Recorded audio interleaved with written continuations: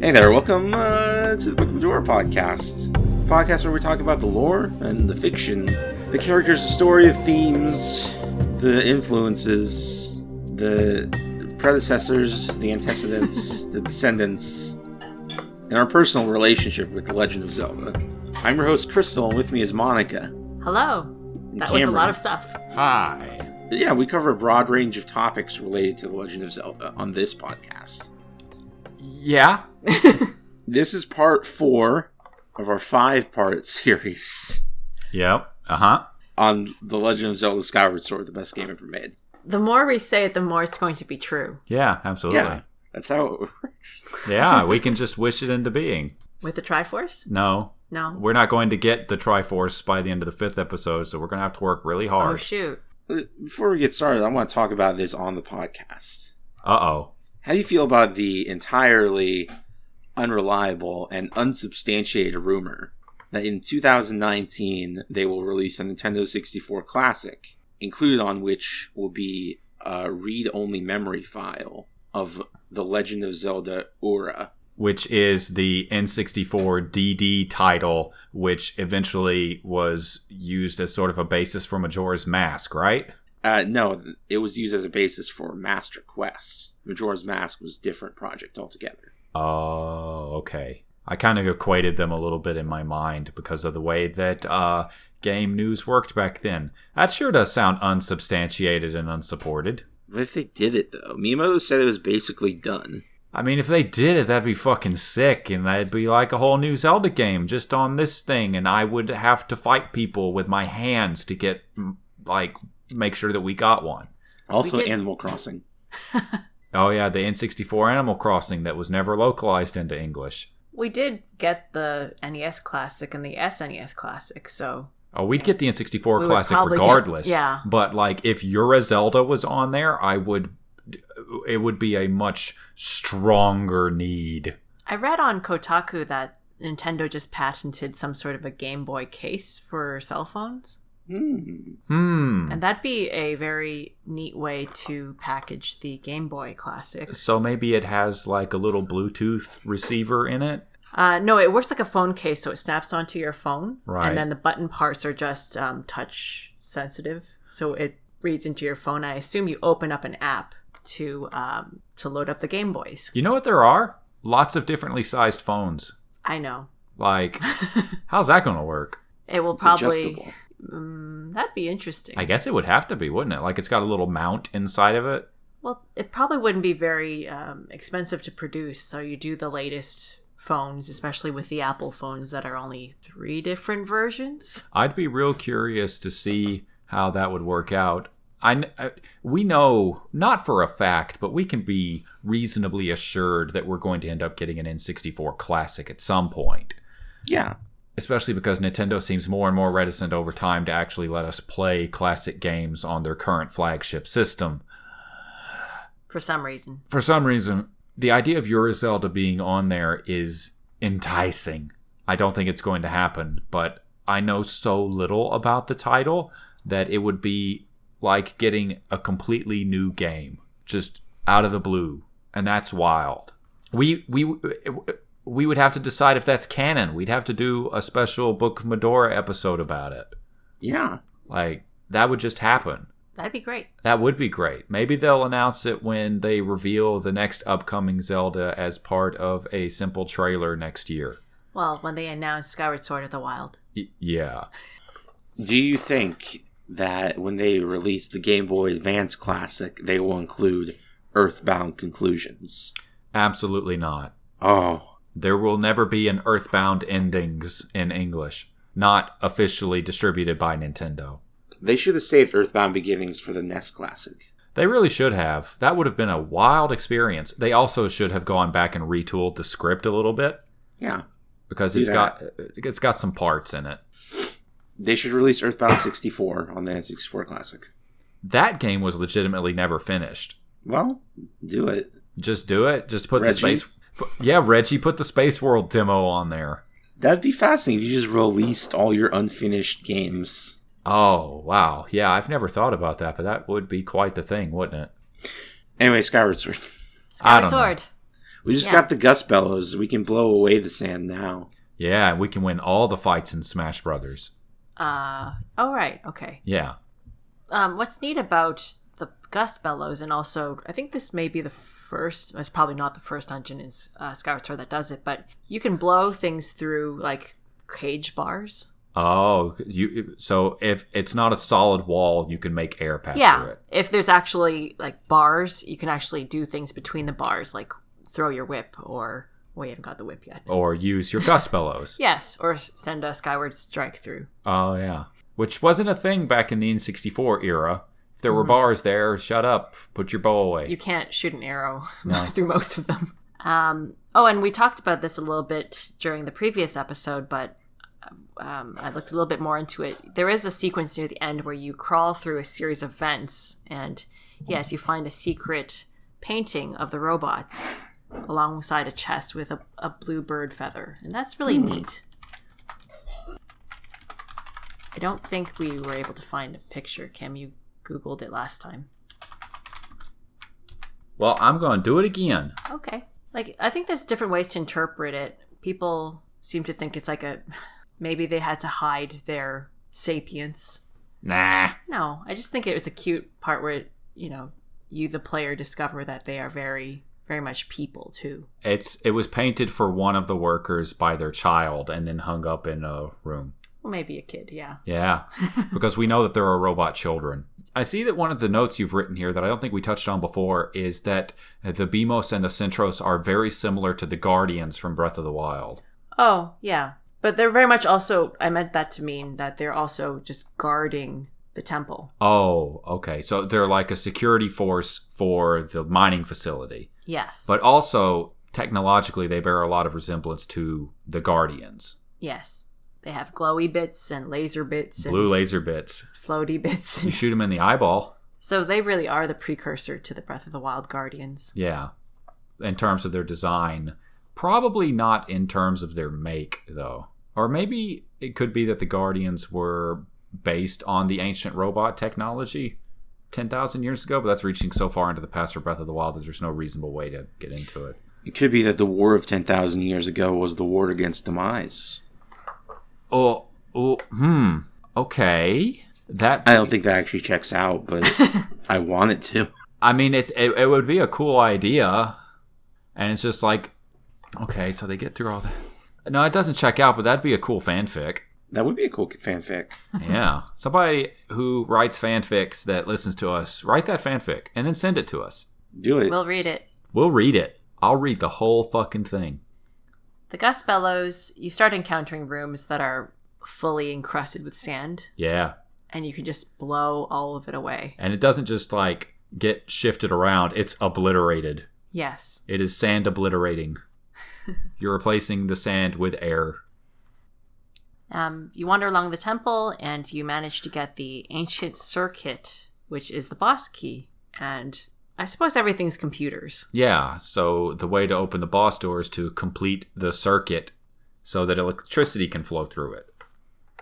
The door is a really pretty boss door. And clearly in the center is a sun, which is, again, sun and stars is a recurring image in this particular temple. One of the things about the Lanayru mining facility is that if we assume that the ancient robots that the ancient robots were the ones who did all the decorating, and it seems like they might have, then they're very focused on astronomy.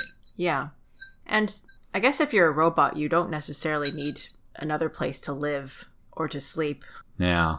You could happily mine things forever. Yeah, pretty much. I mean, they and do decorate need to, your living and working space. They do need to like recharge from time to time, I think. They're charged through time stones. Oh, okay. They're powered through time stones. Oh, all right then. Hey, so they only live to work. I wouldn't go so far. They don't live solely to work any more than you or I do. They make art. They work to live. They work to eat. Children? Yeah. Yes, they do. Yeah, we know that there is at least one confirmed case of a particular robot who has other robots that they identify as their children. But they are all manufactured by Lanayru. they're named by Lanayru. We don't actually know how they're manufactured. It could be that they are self-reproducing and are able to build more of themselves. Yeah. Actually, scrap the whole living in the factory thing, because definitely there's a robot city that we'll pass by later. Ah. We just don't really get to explore it very much. Really? It's where the minecarts racing is. Oh, that's right. Yeah, it's just this completely barren, empty place. You see the buildings. So you open up the boss door, and it's neat because there's this whole sequence where you have to basically guide a time stone cart over to the door because it's covered in razor wires or whatever. And you bring it over, the wires go away, and the doors, after you finish the boss key puzzle, the doors swing open, and it's just out of the range of the time shift stone. Right. So it instantly looks all old, but it's the present. Oh. It opens up into the present. Oh, I see. That's pretty cool. It's a bit trippy that the past looks so much newer than the present. It says a lot about the decay that's gone on the surface. Yes. It's like Star Wars. It is a little like Star Wars. Yes. But I mean, like, a lot of The Legend of Zelda is like that, right? That we live in a time after nefarious forces have brought us low, and we have to take lessons from the past, which was not able to live through the problems that we're facing now, in spite of the fact that they seemed in some ways more advanced. Uh-huh. And then there's the boss. I just want to say before we get to talking about Moldarok, it is boundlessly interesting to me that there's way more evidence of ancient robot culture and art and architecture than there is for any other of the surface races in this game. The ancient robots are by far the most developed of the surface peoples. Yeah, I'd go so far as to say that they may actually be the most developed of Hyrule's peoples up to this point in the series. Do you mean developed as in fleshed out, or developed fleshed as in out? advanced? Oh, fleshed not in out. terms of their technological advancement. Okay. As there's very few cases where we see art as produced by a given peoples. Fair. Do you think that little kid robot who made the painting set it up so that if it was ever removed, it would instantly shred itself? Crystal, did you hear about that? No. Banksy had a painting that was on auction up for auction a few days ago, yesterday.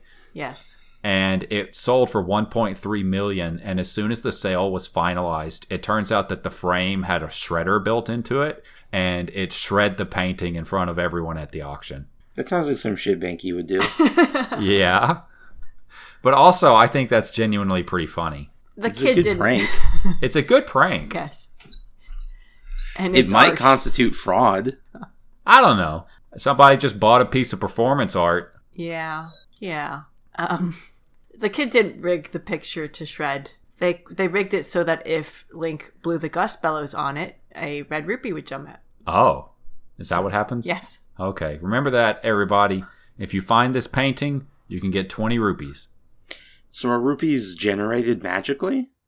It's hidden in the frame. Well, in this game, rupees are dug up out of the earth by the magma. Mm-hmm.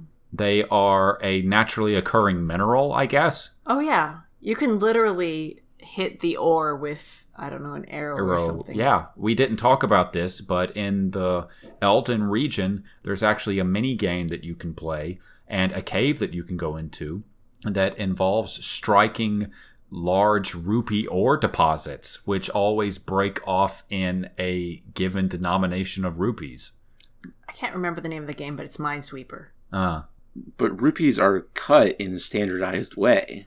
Yeah, it's just that their particular crystalline structure is so I'm not really sure what the word I'm looking for here is, but no matter how you hit it, that's how it comes out. Or at least that's how it seems in this game. The origin of rupees seems to be wildly divergent depending on which part of the Zelda timeline you're walking around in. Are the Picori around? I don't know. Oh, do you think they carry little swords and hit the demons in their toes? You know what? Very possibly. Link is too old in this to see the Picori. Maybe they're the reason why all the bokoblins in the Lanayru region eventually died. They kept hitting all of them in their toes. Yeah. Just like the imprisoned, who we might get to in this episode. To Moldark. Moldarok? I think Moldarok, but it's not ever pronounced. 1,000-Year Scorpion. That's a great subtitle. Now, it's Moldarak. Moldarachnid. Moldarachnid. Oh. Arachnid? Yeah, but I like rock. Now, there was a particular thing about this sequence where you pass through this room in the past, right? And it's just like a little baby scorpion? No. Am I thinking of the wrong thing? Yeah. And there's baby scorpions all around. But they're mostly in the past, right? They're in the present. Oh. So those are the babies, I assume, of this 1,000-year-old one that has grown from a tiny one to a giant. Oh, that's the thing that they do with the rematch with it. Oh, maybe. Yeah, okay. I'm thinking of the wrong part of the game. So tell me about Moldarak Rock. It's a giant scorpion with armor. Uh-huh. It's got a very brightly colored eye, and then 2 pincers also with eyes. Yeah, it's got eyes that stretch between its pincers like muscles or tendons, and it uses its eyes to clamp shut those jaws, and it's like, what the fuck are we looking at? And I know it's supposed to be a scorpion, but with the pincers looking so big, you know what, I just think it's like a lobster. Uh-huh. And I kind of want to boil it. It's got 2 differently sized claws. Yes, one's bigger and one's smaller. I usually go for the small one first, but the dynamic of this battle is so it starts attacking you, and it starts holding up its pincers, and it will twist them. I guess a lot of these bosses in this game will just turn. Twist. So you have to hit it at the right angle. Yes, you have to hit it from the right angle, or else you'll just bounce off the rest of its claw. You destroy both, and then it gets to its next phase. Where you have to poke it in the eye. Yes, where you have to poke it in the eye, but it buries itself into the sand. Is that in this one or only the rematch? It's in this one. Oh, okay. It buries itself in the sand, and I guess that's why it's called mold, whatever, because it's like a molderm. It will wiggle like Wind Waker. And so you have to use your gust bellows and blow around and uncover it before it jumps out and, hits you with its tail. Being able to dig through the sand with the gust bellows blew my mind back when I first did it, because I couldn't figure out exactly how they made that work. It's really well done. It feels very natural to have a reverse vacuum cleaner. I ended up looking this up, and it's something like there's a mesh layer that is the sand, and what you're doing with the gust bellows is actually deforming the mesh so that it's pushed down in certain places. And if you push it all the way down, it goes beneath the floor. So nothing actually disappears. You're just kind of shifting it around. Which is a neat solution to that particular problem, and is actually a trick that they would use again later in Breath of the Wild to make puddles rise and fall during the rain. Oh, cool. Yeah. Crystal, did you like this scorpion thing? I do like fighting a scorpion thing. I do like blowing away the mesh of the sand under the floor to reveal its big eye and then stab it. You do stab it right in the big ol' eye. Yeah. Because Moldarak is 1,000 years old, we actually have an exact time frame for how the time shift stones shift. Oh yeah. Good job. Yeah, okay. I want to say we can't take it as being too literal, but also 1,000 years seems fine. Seems about right. Seems okay. How many generations of people is that? 40. Wow. 40 or 50. Okay. You give the old poka poka, and it dies, and the sand retreats, and you actually see that this whole area that you've been fighting in is like a train depot with track switching. And the center is the part where, you can sort of whirl the train around, like in the Tower of... How is this revealed? Does Moldarok dying make the sand drain out, or... Oh, yep. Oh, okay. It's like in the Tower of the... Spirits? Tracks? Towers of Spirits, thank you. Where the train can be rerouted through like 6 different doors. Yeah, it's a God, what do they call those? Interchange stations? Something like that. I don't know trains. Train lingo. But clearly this was the part of the mining and refining facility where they shipped out or shipped in the stones. Right. It's pretty cool. That is cool. This place has a really cool sense of concrete purpose. Function. Yeah, in the setting. Link walks through a sealed door, and this is actually a very great room that I think both you and Crystal should pull up. Is this the thing with the statues? Yes. Yeah, I know the one. Crystal, do you have it up? I don't have it up. Can you pull it up? I think if you just search Moldrock Battle, you'll find a YouTube video. How long? Okay. And then it's like the first one on YouTube. Let's deal with these statues. Yeah.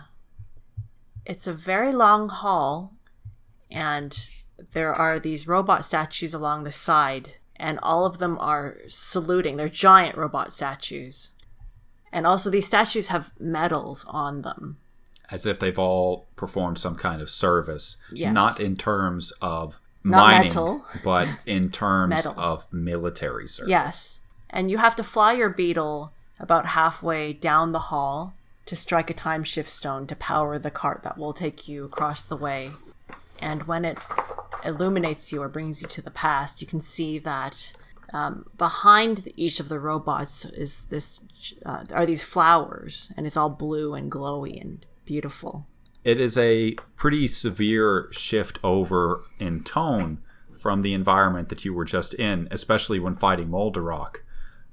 But they are definitely taking what could be described as a very military stance, these statues. And they are saluting the transferring of whatever's going on here to the... What is on the other side of this? The Temple of Time? Mm-hmm. So it transitions to the Temple of Time. It seems like the Lanayru mining facility was very important in fueling the war effort against Demise. Yeah, I'd say so. Well, I would love to hear both of your thoughts on this room. To me, I interpreted it as basically a recognition of the sacrifice of the robots, because there's no way to actually save them from their condition and the electro-bokoblins or whatever. Right. They gave up their lives in this area in service to defeating Demise once and for all. What's your take on all this, especially this room here, Crystal? It reads to me as if delivering the time shift stones to build the big alarm clock that is the Gate of Time was seen as a sacred duty, and that the one who was chosen to make the delivery, that is like an honored job. It is very important. That does read pretty well. So, Monica, you said you see it as being more of a monument to all the robots? Yeah. That, like, this is what was made for them to commemorate them. Yeah. And it would last throughout time because of the stone. Yeah. Yeah, I can buy into that. Sorry. I still think that something about this may... Like, the effect of the Gate of Time. What purpose did the Gate of Time serve originally? Did it have another purpose from what it has now? Because that would imply that the Gate of Time was designed specifically for how it is used in the current period, and that it had no real use in the war against Demise. Could it be that the Gate of Time was built after the war? That could be. So maybe these are statues of particular units who were lost in the war, but who are seen as sort of robot marchers for the purpose of facilitating the goddess's one plan. Yeah. The Temple of Time is said to have been built by Hylian directly, but certainly the Gate of Time... Well, I mean, robots... Yeah. You could say it's hard to say, are you talking about the... Everyone is tools boss? of Hylia. Yeah. But I mean, it's certainly possible that the Gate of Time was installed afterward, too. Yeah. I mean, she might have lived for a little while after defeating Demise. It strikes me how useful a time shift stone is, because you can let a room get into disrepair, and anytime you want, if you are able to, like, call back that one instant in time, the room will be repaired again. Maybe this particular time shift stone is anchored in a particular point rather than being anchored in synchronized flow. Maybe. So instead of being always 1,000 years back, this one would always be set to a specific day where time and its synchronicity doesn't flow forward until the time stone is struck. You can do that, huh? I mean, why not? Who knows? She just do that to Demise. What do you mean? Trap him in a day. I think maybe that's probably what she tried to do. That's true. He has conquered time. He is like an awareness that is equivalent to hers, which is revealed in the final dialogues of the game. Yeah, we'll get to that next episode. Yeah, we get to it in part 5. So you ride the cart across the way and you exit the door. It's so quiet. It is quiet, yes. And you exit the door back into the present and, hey, you're in the Temple of Time. It's the big Temple of Time, which is not the Temple of Time for Ocarina of Time. No, it's a new Temple of Time. It has a big stone bird, and in front of it is a big purple alarm clock. What's up with that alarm clock? Well, it's a door to the era just after the imprisoning of Demise. And this is probably one of the more memorable cutscenes of the game. Yes? Yeah, absolutely. So one of you want to summarize it? You do it, Crystal. Okay, well, Link walks up to the alarm clock and he sees Zelda is playing some kind of song on her harp. And Impa's there too, watching her perform this sacred ritual. Then Zelda turns around and smiles at Link, because her boyfriend's here. But then, Girahim busts through the wall, and he starts trying to attack Zelda. And he and Impa have a real cool fight on the bridge. Yeah. And Zelda throws... Well, she doesn't throw. She magically kicks the football that is her harp at Link, who does take the time to do his thing that Zelda's so annoyed by. Yep. And then the game yells at him. It's like, oh, there's really no time to examine this. But there's enough time to raise it above your head. Yeah, Girahim kind of busts through the magical shield that Impa is making. And she goes flying backwards. But then Link jumps in with his sword. He gets to deliver a cool dialogue choice. Yeah. You can say, protect Zelda, go, or am I late? Crystal, which one of these did you pick? Am I late? You're goddamn right. Does anyone really choose anything else? You do. Yeah. Yeah. You know me so well. Yeah, it's always protect Zelda, right? Yeah. Or go, maybe. Yeah, but Am I Late is really good. And it's interesting here because Girahim just outfought Impa really hard, and he's been clear about this before, Girahim's actually afraid of Link's sword. Uh-huh. Like, that's the only reason that Girahim hasn't tried to kill him again up to this point. Well, he credits the sword for all of Link's. Yes, but also, he's talked to Link several times without attacking him again. Yeah.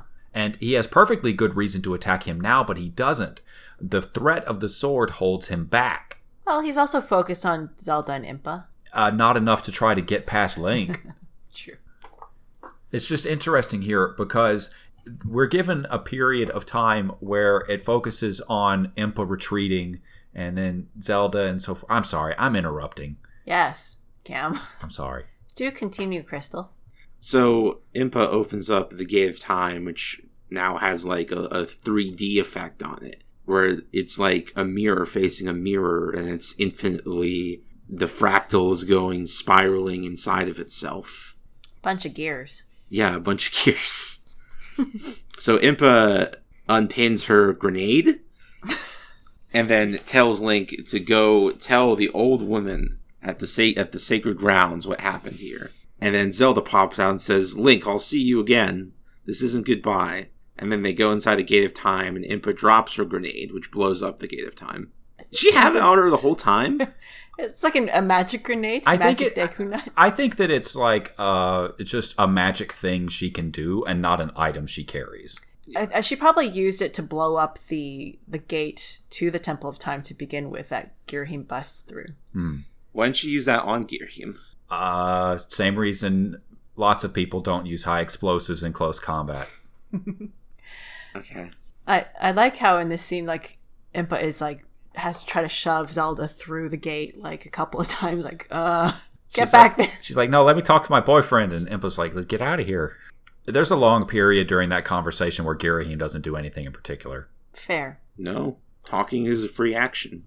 Talking is a free action. I was just thinking that it was because he was scared of the sword, but mostly it's just like one blip in the direction of this scene that doesn't make a ton of sense unless you try to fill in the gaps. Yeah, Girahim does a lot of big talk about how he's going to torture you or whatever, but then he doesn't do anything because he's a scared baby. He pieces out. Yep. And that's the scene, and I guess Link looks a little bit sad at the end. Link looks at the blown up Gate of Time and looks really wistful over it because she was right there. Uh-huh. Poor sad Link. I'm trying to figure out if this goddess harp is like the original or not. And in the end credits, you see that Zelda fell down with the goddess harp. Yeah. See, that's one of the things. I think that this harp is straight up the same one that she was using in the goddess ceremony. Right. But then is it like the goddess harp because she is the goddess? It's a sacred relic from Hylia. Was there even like such a thing as the original harp, and maybe it was this harp all along? I think it was this harp. That's messed up. That's pretty messed up. Also, she uses straight magic in this sequence. Yeah. She is awakened to some kind of powers, and she also says a particular line about how Link is going to need the harp. She knows what's about to go down. It's almost like she's privy to information she should not necessarily have as a normal human girl. What could possibly be the twist here? Yeah. Sheik also uses his harp. Yeah. Oh, is it the same harp? It's exactly the same harp. Oh, shit. It's really neat to think of a relic being passed down and then down that far. Oh, that's another indicator that the Ocarina of Time takes place in the imprisoned timeline. Yeah, okay. And that's passed down through the royal family for real. Mm-hmm. What happened to it? What do you mean? We never see the harp again in any games that take place after Ocarina, right? It's just sitting in the castle. At the bottom of the sea. Oh, no. Well, yeah, in that timeline. Yeah. I guess that's like one neat remnant of the bird imagery that gets lost in a lot of other places. Oh, because the harp looked like a bird. Yeah, both sides have bird heads. Gorko does walk through the ruins because if you recall, he was on the other side wanting to come in. And Girahim entered the scene by exploding the destroyed wall. So he's going to tentatively explore. It's all way too exciting for him, buddy. Yeah. And you return to Skyloft. And there's a bunch of stuff to do in Skyloft right now. Uh-huh. Because you've got ancient flowers and it opens up all kind of thing. Well, first of all, you can start feeding Fledge stamina potions. Are stamina potions steroids? No. Oh, okay. Because Fledge is in his room at night trying to do push-ups, and really he's counting into like the 60s or something like that, and he's like, I just can't do any more. It's like, Fletch, that's a lot of push-ups. 60 push-ups at a go is pretty good. Yeah. Crystal, are stamina potions steroids? No, they're Four Locos. They're what? They're Four Locos. What are Four Locos? Oh, you don't know about Four Locos? No. Four Locos are now an illegal beverage originating from the United States of America. They are caffeinated alcoholic beverages. Oh, yeah. That sounds like it'd give you heart problems. Yeah. That sounds about right. That's like them people what mix the Red Bull with their whiskey. Ooh. You give Fledge an initial dosage, and he'll ask you for another one later, too. Is that gated behind progression? Yeah. But right now, he's just like, oh, I feel so much better. Yeah. And then I think he already starts doing, like, he gets into the 400s or something. It's something absurd. He gets into the triple digits easy. It's like, Fledge, you should start working with, like, weights. Yeah. It's like, you got to vary up your routine a little bit. But he makes it work. Mm-hmm. With the Dust Bellows, you can also go to Pippet's mom's house. Oh, boy. Malara's house, and clean it up. That's right. So because she cannot be asked to dust up the place. She just won't. And there are cobwebs on the windows and on the beds. On the beds. Except for Pippet's bed. Except for Pippet's bed and space. Pippet's space is meticulously clean. But you go around and you bust up a couple of her dishes. Oh, she tells you before you start, don't worry about anything else. Just get rid of the dust. Yeah. And the room gets visibly brighter because I guess there was... dust on the torches? On the windows. Maybe on the torches, too. Yeah, dusty fire is not as good. And she gives you maybe a heart piece to start, no, she but just gives you money. Rupees. No, she gives you rupees just all the time. And she gives you gratitude crystals. Oh, gratitude crystals to start. What's Mallara's deal? What do you mean? Because if you come there at night, you can hear Pippet, like, yelling at her Oh, because she's spending his money to hire you instead of buying bread? Yes, it was their bread money. Okay, so she's starving and sleeping on a cobwebbed bed, but she doesn't have to. No. I think that maybe she's not actually starving, and Pippet's being dramatic. If we're talking about a post-capitalistic ideal island, then maybe like this is like fancy bread. Everybody has food, but that was supposed to be for the special stuff. I don't know. But or maybe they're starving. I think that maybe Pippet's full of shit. He took on a whole night job, and he gets on your case for uncovering this. Pippet has what you might call a savior complex. Not just that, but he has a holier-than-thou complex, because if you go around and you talk about like doing things for money, he like pish-poshes that and talks about how heroics should just be for the goodness of doing it. So he's a hypocrite. Yes, he's a hypocrite. And then you uncover that he has a night job and he needs it for the money, not for just doing it for, Why does he need it for what does he need money for? For bread. What's money? Money what is money? It's what you use to go to the food court at the bazaar, where that one lady off in the corner, whose name I can't remember, keeps making food. And the kindly old gentleman, if you sit and talk to him, he'll buy you a drink. Oh, yes. I guess he does buy you a drink, literally. Yeah. But money is just like a resource that goes round and round in this enclosed system. And sometimes you get rupees that are produced by going around and killing geese, I guess. I guess the thing is, she didn't need to spend money to have someone clean up the room. She really could have just occasionally She wants to be the kind of person who hires servants. And that is the worst sort of excess in the context of this society, which is what he's really yelling at her about. Okay. I mean, at this point, she probably actually does need to hire someone.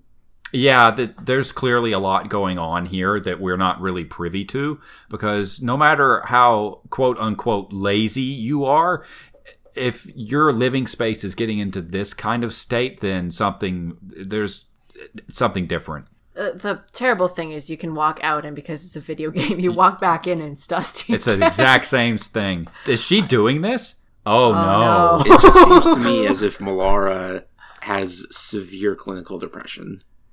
It could be that she has severe clinical depression, but also it seems like that is what I was getting at earlier, but it just occurred to me that maybe she's dusting things up specifically so that she can hire a strapping young man to come in and clean for her. Gosh. Right, the pool boy. The pool boy. And she makes like a very pleased sound when you blow at her. She does. She's so happy about God. it. Oh, yeah. Now we've reached something. It's a sex thing. It's a sex thing. Why is it not? Very rarely. Why can't you just hire someone to clean your house and not make it a sex thing? Listen, this woman's depressed or something. Just let her get her rocks off. There's nothing going on, apparently. I don't know. It's fucking weird. No, you know what? If I was Pippin, I'd also be uncomfortable with this arrangement. I take back what I said. For the classmate. Yeah. His underclassmate. I think they're of the same age. Well, no, I mean... It's fucked. He's the senior. Sort of. He's a senpai. Now they're equals. What do you get for cleaning up Malara's house? A gratitude crystal. Oh, what are those? Yeah, what are gratitude crystals? We totally skipped this part, so this is a good place to get into gratitude crystals. Yeah, you better explain how we discover the whole thing with regards to them. And I think that it starts off with a missing child. Yes. There is a very, very, very cute little girl. Oh, she is probably the cutest character in series history. What's her name? Kukil. Kukil. And she lives with her mom and dad. And one day she goes missing. And her mom is very freaked out. I think the dad is a little bit less so. Because everybody on the island, they wouldn't do anything to harm her. She's got her hair up in this neat little, funny little ponytail that kind of looks like a brush. Such a cute goddamn kid. Yeah, and she's got a giant necklace. And she's not afraid about anything. That's why she's wandered off. Yeah, she has no sense of fear because Skyloft is an inherently safe place. Link wanders around. I think there's clues that she went into the graveyard. There's some sort of a mystery about pushing the top left grave. You do need to go talk to the old man at the bazaar. Oh, yes. And you could talk to him over a drink, and he talks about a monster in the graveyard. Mm-hmm. And nobody believes him because he's old. And like, that's the only reason, because he's old. And he's like, I don't get it. And, okay, so maybe I went to the milk bar for a little bit before I saw all this. Or the pumpkin. I don't think he actually says anything like that, but nobody believes him. That's the thing that's in like old cartoons. And for a long time I thought alcohol makes you hallucinate. It does not. Then how come when like Bugs Bunny runs past doing his shenanigans, the guy sipping wine at the French cafe pours it out on the floor? They assume there's something besides wine in there. Okay. Oh, I see. Yeah. Maybe it just clicks in that, alcohol is a bad thing. No, That's what it took. No, I think the assumption is that it's bad wine, that it's turned and it's taken on hallucinogenic properties. Goodness. Does it happen with sour wine? It's shit do I know. Does it all just turn into like, what's the name of that one liquor you can drink that does Absinthe? have absinthe? Yeah. I don't know. Fuck. Somebody who knows about liquor, write in and let us know what the idea behind that joke is. Because I think it's just them assuming that something's wrong with the wine. So there's a gravestone you push, and this opens up a door, or the door slides aside, and there's a very long ladder you climb down. Can you hear screaming yet? No. Because there was this thing where the old man heard a scream in the graveyard, and that made him run like crazy. You climb down the long ladder to a side of Skyloft, or the bottom of Skyloft, which nobody else should see, but again, anybody on a loft wing could see. Oh, yeah. So I don't know why they didn't see it, but there's a house, rather dilapidated looking. And yeah, as you approach it, you hear screams. And it sounds like Kukiel screaming. Yeah, and you rush in. And Link's got his sword out. Yeah, and inside, it again looks kind of creepy. There's like axes on the wall and like skulls everywhere. Paintings of demons. But you see Kukiel, and she's fine, and she's like, hi. And then the demon person, Link pulls his sword on this guy, and that's what freaks out, and he's like, oh no, please don't. Right, they were playing Scream at the Top of Your Lungs or game or something, which is Kukiel's favorite game. Cool. That's cool a very game. That's a child game to play. And the large demon is named Batro, and he's nice. He's a good demon. He's literally a demon. He's genuinely a demon. Okay. Couple questions. One, how did he get up here? I'm sure he joined it with the island as it went up. Yeah, I think that probably he was on here when Hylia ascended into the sky. The island that Hylian made specifically to protect the humans from the demonic hordes. Yeah. Mm-hmm. Okay. He's just a stowaway? We could get into that in a minute, I guess. What's your other question? What? Okay, two-part. One, why does he want to become human? Two, why do the gratitude crystals turn him into a human? I think the gratitude crystals, they're kind of like force gems. With them, you can accomplish anything. They're great sources of energy. So they're very close to the light energy of the Minish. Yes. Yes, I think we can say that the gratitude crystals, the Skulltula tokens, and the Poe souls are all essentially force gems. Okay. And they're all used for quests where you turn a monster into a human. So gratitude crystals would be the earliest, most primordial form of the force gems. Sure. Yeah. Not closest to the Triforce, but the least removed. I think it's just a very... Or maybe it's that Batro seeks to have the spirit of a human, and it takes that much generous feeling, that much gratitude to transform what's inside of him, so that he awakens to himself, just as Link awakens to the spirit of the hero. So there was always a human within him. Yes. Does that mean demons are corrupted humans? I wouldn't say so. No. I think this is an optimistic message where if you actually want to change yourself... You can. And be, yeah. Just because you're a demon doesn't mean you are necessarily evil or evil forever or in that form forever. But you have to be willing to work for it. Yes. But he doesn't. He doesn't. No. Asks someone else to do the work, and then through the vicarious pleasure he receives, he becomes a human? He's nice to Kukiel. Yeah. That's like the first big step. Like, it's Kukiel's friendship with him is what really drives him on this path in the first place. Yeah. I think, I would like to think that Hylia, as a deity that can see across time or whatever, saw this one good demon who wanted to stow away and join the other humans so badly. And she's like, okay, well, Why sure. turn away someone just because of how they were born? Yeah. Okay, but are all other demons inherently evil? I think that probably they would have eaten the people of Skyloft, yes. Okay.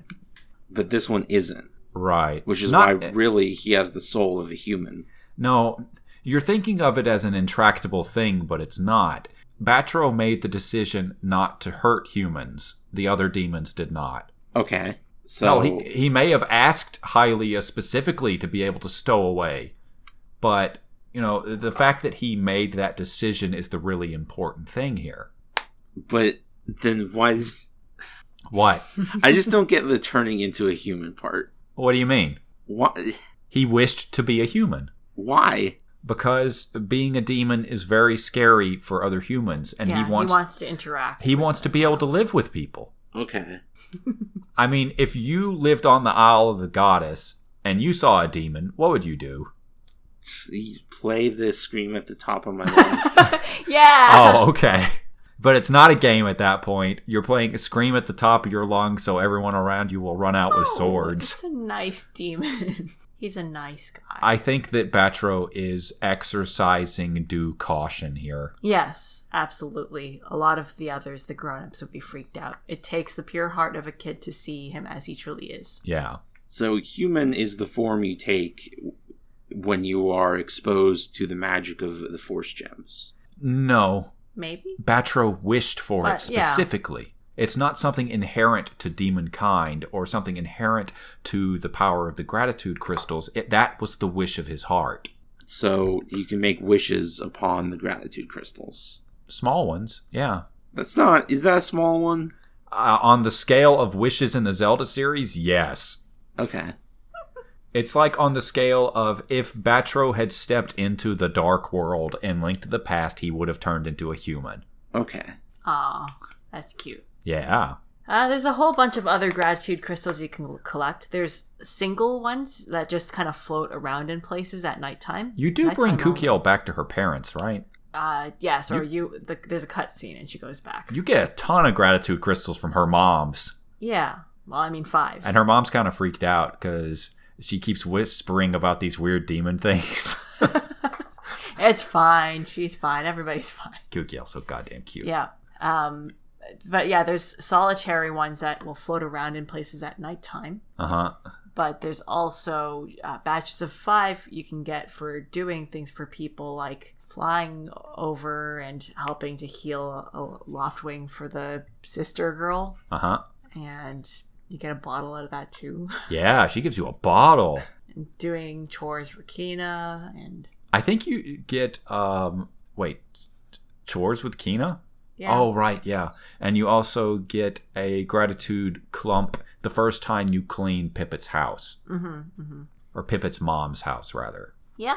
So you wander around until there's nothing else you can do on Skyloft. Well, but one of the things you can do on Skyloft now is repair the ancient robot. Because you've got the ancient flower, and all they needed to repair the robot was the oil from the ancient flower. Yeah, I don't think you're actually prompted to do that just yet. Oh, are you sure? Because there's no reason for it. But you can... Okay, sure, fine. Some video games are just that way. All right. Because Link has no reason for a robot right now, he's not going to go over to Gonzo. He's going to go to the old lady, like Impa told him to. And so you fly over to the giant pillar that is green, and you jump down. Into the Pharaon region. Yes, and a cutscene happens. Unexpectedly, as you're diving down. Some would say the best cutscene in Skyward Sword. So Link jumps down, as normal, as you do. Mm-hmm. But he looks up, and Groose is falling down with him. Yeah. Groose tracked him. Yeah.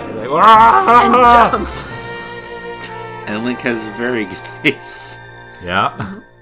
And Groose just grabs onto Link and grabs his legs and starts kicking him in the air, trying to propel himself up. And then Link deploys his parachute. and they still come in way too fast, and they hit with a big old boom. This is really daring for Groose. It is incredible. Can you imagine? He admits later on in this cutscene he had no idea there was anything under the clouds. He thought there was nothing. But Link keeps coming back, so... Oh, yeah. It is an act of immense courage and recklessness. He stares slack-jawed at the tiny birds that exist on the surface. Which are alighting on him like a Disney princess. And then he looks at the Goron and says, "What is that thing?" Which is rude. Gorko just wanders through the forefront of the scene. It's great. Yeah, Groose has a lot of moments where he's like, "What is that? What is that?" It's so many alien things, all the giant trees and the little birds and the huge rock people. And Link, I guess there's a slight scene where he waves around and explains things to Groose. He like pats Groose on the shoulder. He's like, "Okay, What's here. with all these trees?" There's so many trees. And I think this is also where Groose cries out of relief because Zelda's okay. Yeah. Link tells him that. He does. Poor Groose. I think that the use of birds alighting on Groose is an interesting bit of artistic flair, because at first it feels like they're just being funny, that this bullyish character would have birds alight on him like a cartoon about like people who are really kind in nature and whatnot. But at the same time, it kind of communicates more about him, because birds alighting on saints is also an artistic mode to communicate purity of heart. He's like the android. Yeah, he's like Android 16. Oh, is that the thing? Android 16 with birds alighting on him? Oh, no, saints. Yeah, at least with St. Francis, I think. Okay, that's why Snow White has it. Yeah. And Android 16. And Android 16, yes. And Birds can feel the tremors of your heart.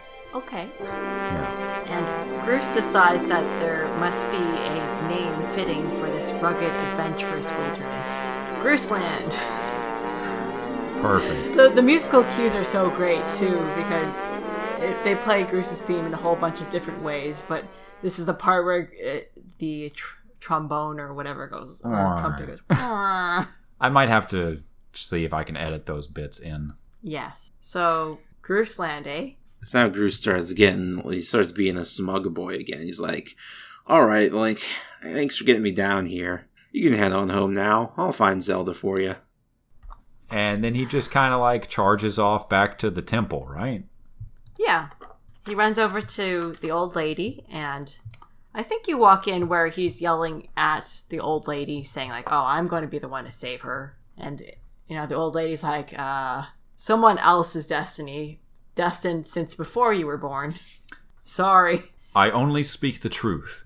You are not the one who will save her. The Spirit Maiden, your Zelda, can only be saved by another. It has been his fate to do this thing, and in so doing save us, as it was decided long before you were brought crying into this world. Shut it, Granny! Whoa. But I thought Groose was Neville Longbottom. No.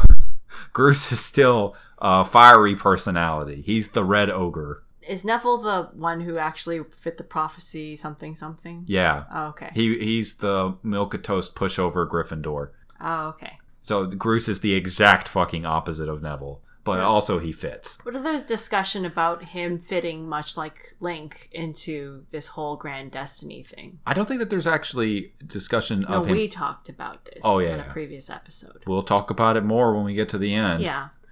This starts Groose's long quest of trying to figure out what his purpose is and why he's there. But this is like him coming up against the first obstacle, which is Granny being like, "It's not you, man. You're not going to do that. Don't but be you can do other things." Yeah.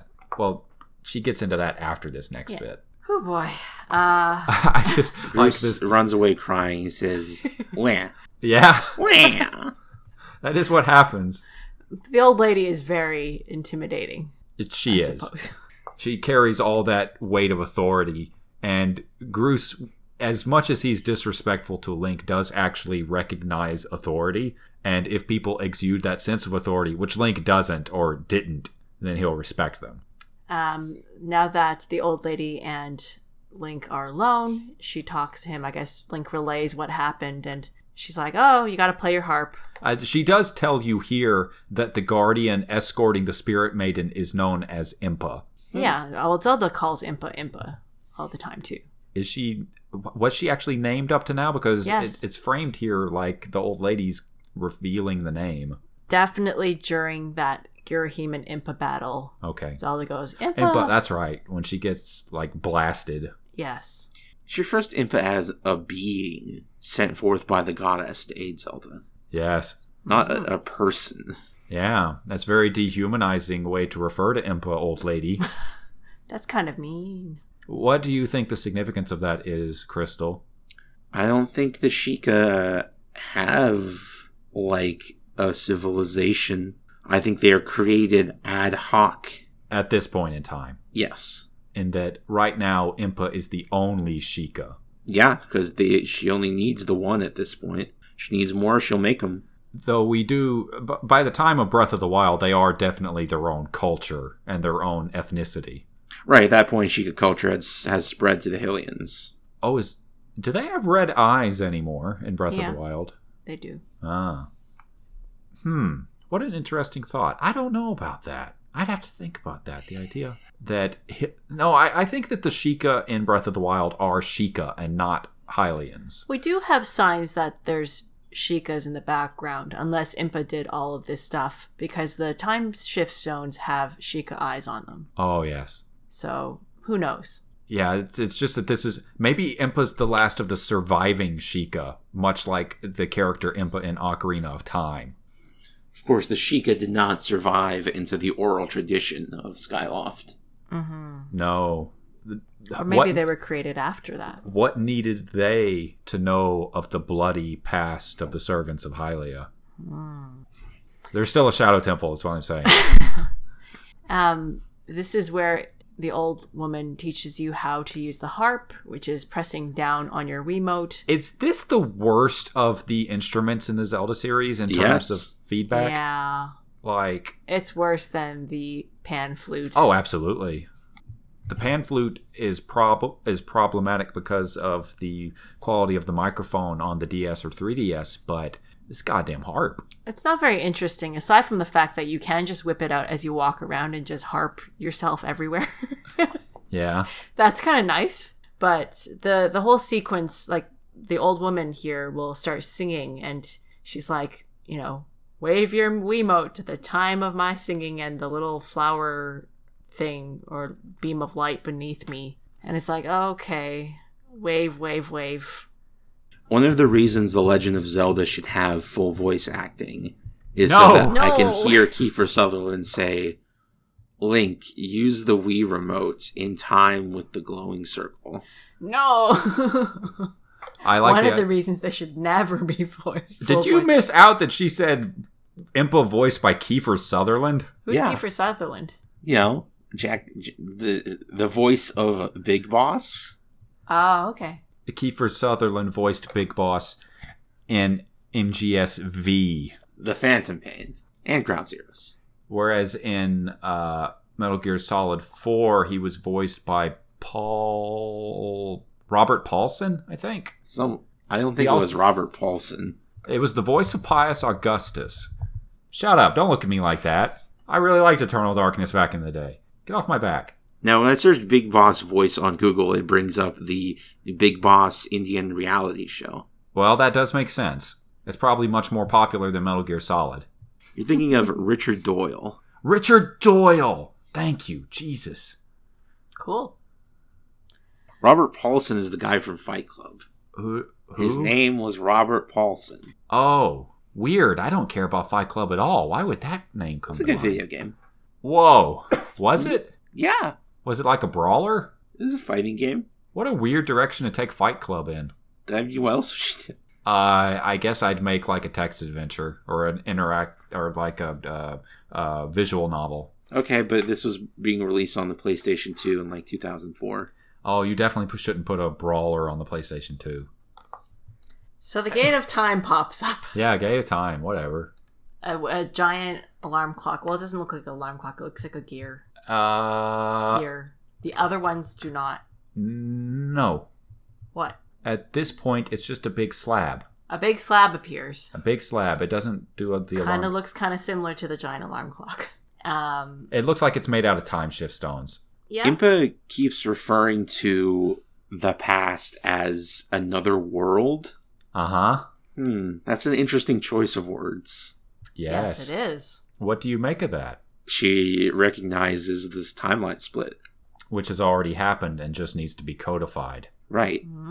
Because the very existence of the Gate of Time has already split the timelines at the anchor point as soon as it's used. Yeah, it already will happen. It just needs to have happened. And it has happened now that Zelda has used it. Right. Now you just needs to will happen. Yeah. Now it needs to will happen. So, yeah, the specific line is this Gate of Time is the only portal binding our world to the one where Zelda now resides. Interesting. Oh, and it also is heavily implied, because Link takes so long to get the Gate of Time activated, that this is another case in which they are anchored to specific moments, not to synchronized flows. Because he shows up like seconds after Zelda does, in spite of having to go through another 2 or 3 dungeons.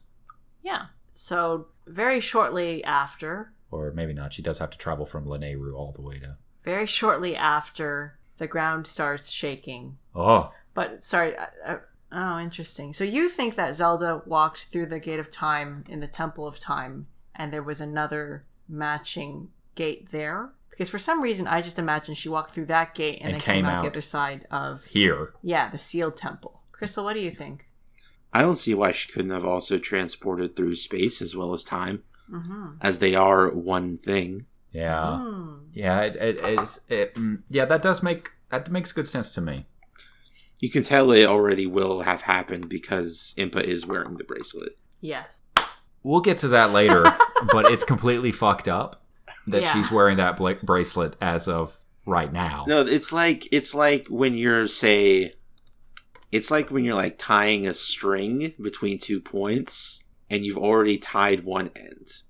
You just need to tie the other end. Crystal, you know how Impa has a very good word-for-word verbatim memory that can stretch across thousands of years? Uh-huh. And how she still manages to be utterly and completely surprised by what happens at the end of the game? Yeah. We'll talk about it at the end of the game. Okay. That's why I say, like, fucking pan-temporal interference, but it's conditional on certain factors. Skyward Sword's ending gets weird. We'll so you think perhaps about it. She does not understand what is this bracelet? I think she, from her perspective, has always been wearing it. Oh. And that she won't know why until the past will happen. Okay. We'll talk about this on part 9 of 5. Part 9 of 5. Uh-huh. On part 5 of 5, we will undoubtedly get to this. Okay, so we established before that the demon tribe is a fork of the Dark Interlopers. Yeah. Uh-huh. That their conflict happened before the Hylian invasion. Some of them were driven into the earth and then burst out. We actually didn't agree on this point. Oh. No, because Monica and I think that we've been operating off the assumption that the Dark Interloper conflict is actually the war between Demise and Hylia. Yeah, Oh. and in one branch, they will turn into the Dark Interlopers. Or rather, they'll become the Twily. And then the Twily. But in every other branch, they become... Later on, they become the people of the other side of the Mirror of Twilight in Four Swords Adventures. But no, it's not two separate conflicts. When Midna says that they remember how they lost their king in that conflict, that king was Demise. Oh, so they were already demons at the time. Yes, and the Twilight Realm had a calming effect. Okay. Left without anything to maraud, they turned inward and became more peaceful. And I guess that Batro is a good sign of this. Yeah. Eventually they would all come to see things as he did, except for those some few who remembered that hunger. It's those some few with their red hair. Wow. Okay, back to the shaken ground. And the seal... Now we're all thinking about Twilight Princess again, but in a cool way. In a cool way. This game makes Twilight Princess cooler, I think. I think so. The seal has been broken because whatever has been sealed, the imprisoned, got the sense of the gate coming out. It's like it affected some part of the fabric of the seal, and the power that has been held shackled down is now heaving against its bonds. Mm-hmm. You run outside. Groose is freaking out. Where does Groose run in? Either way, Groose freaks out. The old lady's like, go take care of this. I like Groose being like, the whole ground is heaving. I thought it was supposed to be solid down here. Poor Groose. He's having a lot of his assumptions challenged. Yeah. In rapid fire. And Link has to go check on the ceiling spike. And when you run down there, a big toothy boy. Mr. Teethy Wiggly Toes. Yeah. This is where we see his wiggly toes. It's the first time we see his big wiggly toes. He shows up. And it's the imprisoned. And he's very... I still find the appearance of all of its individual scales waving next to its body very impressive looking for a Wii monster. Yeah, it's got this sheen to it, this reddish sheen. Like, just the fact that all of its scales look like they're rendered individually blew my mind a little bit in 2011. It's like, how's the Wii doing that? Crystal, do you like the imprisoned? I like how goofy the imprisoned is. I like when you get a brief shot of its mouth, and inside his mouth is like a sphincter. Well, that's like a throat, yeah. But that's not how a human throat works. Not quite. No.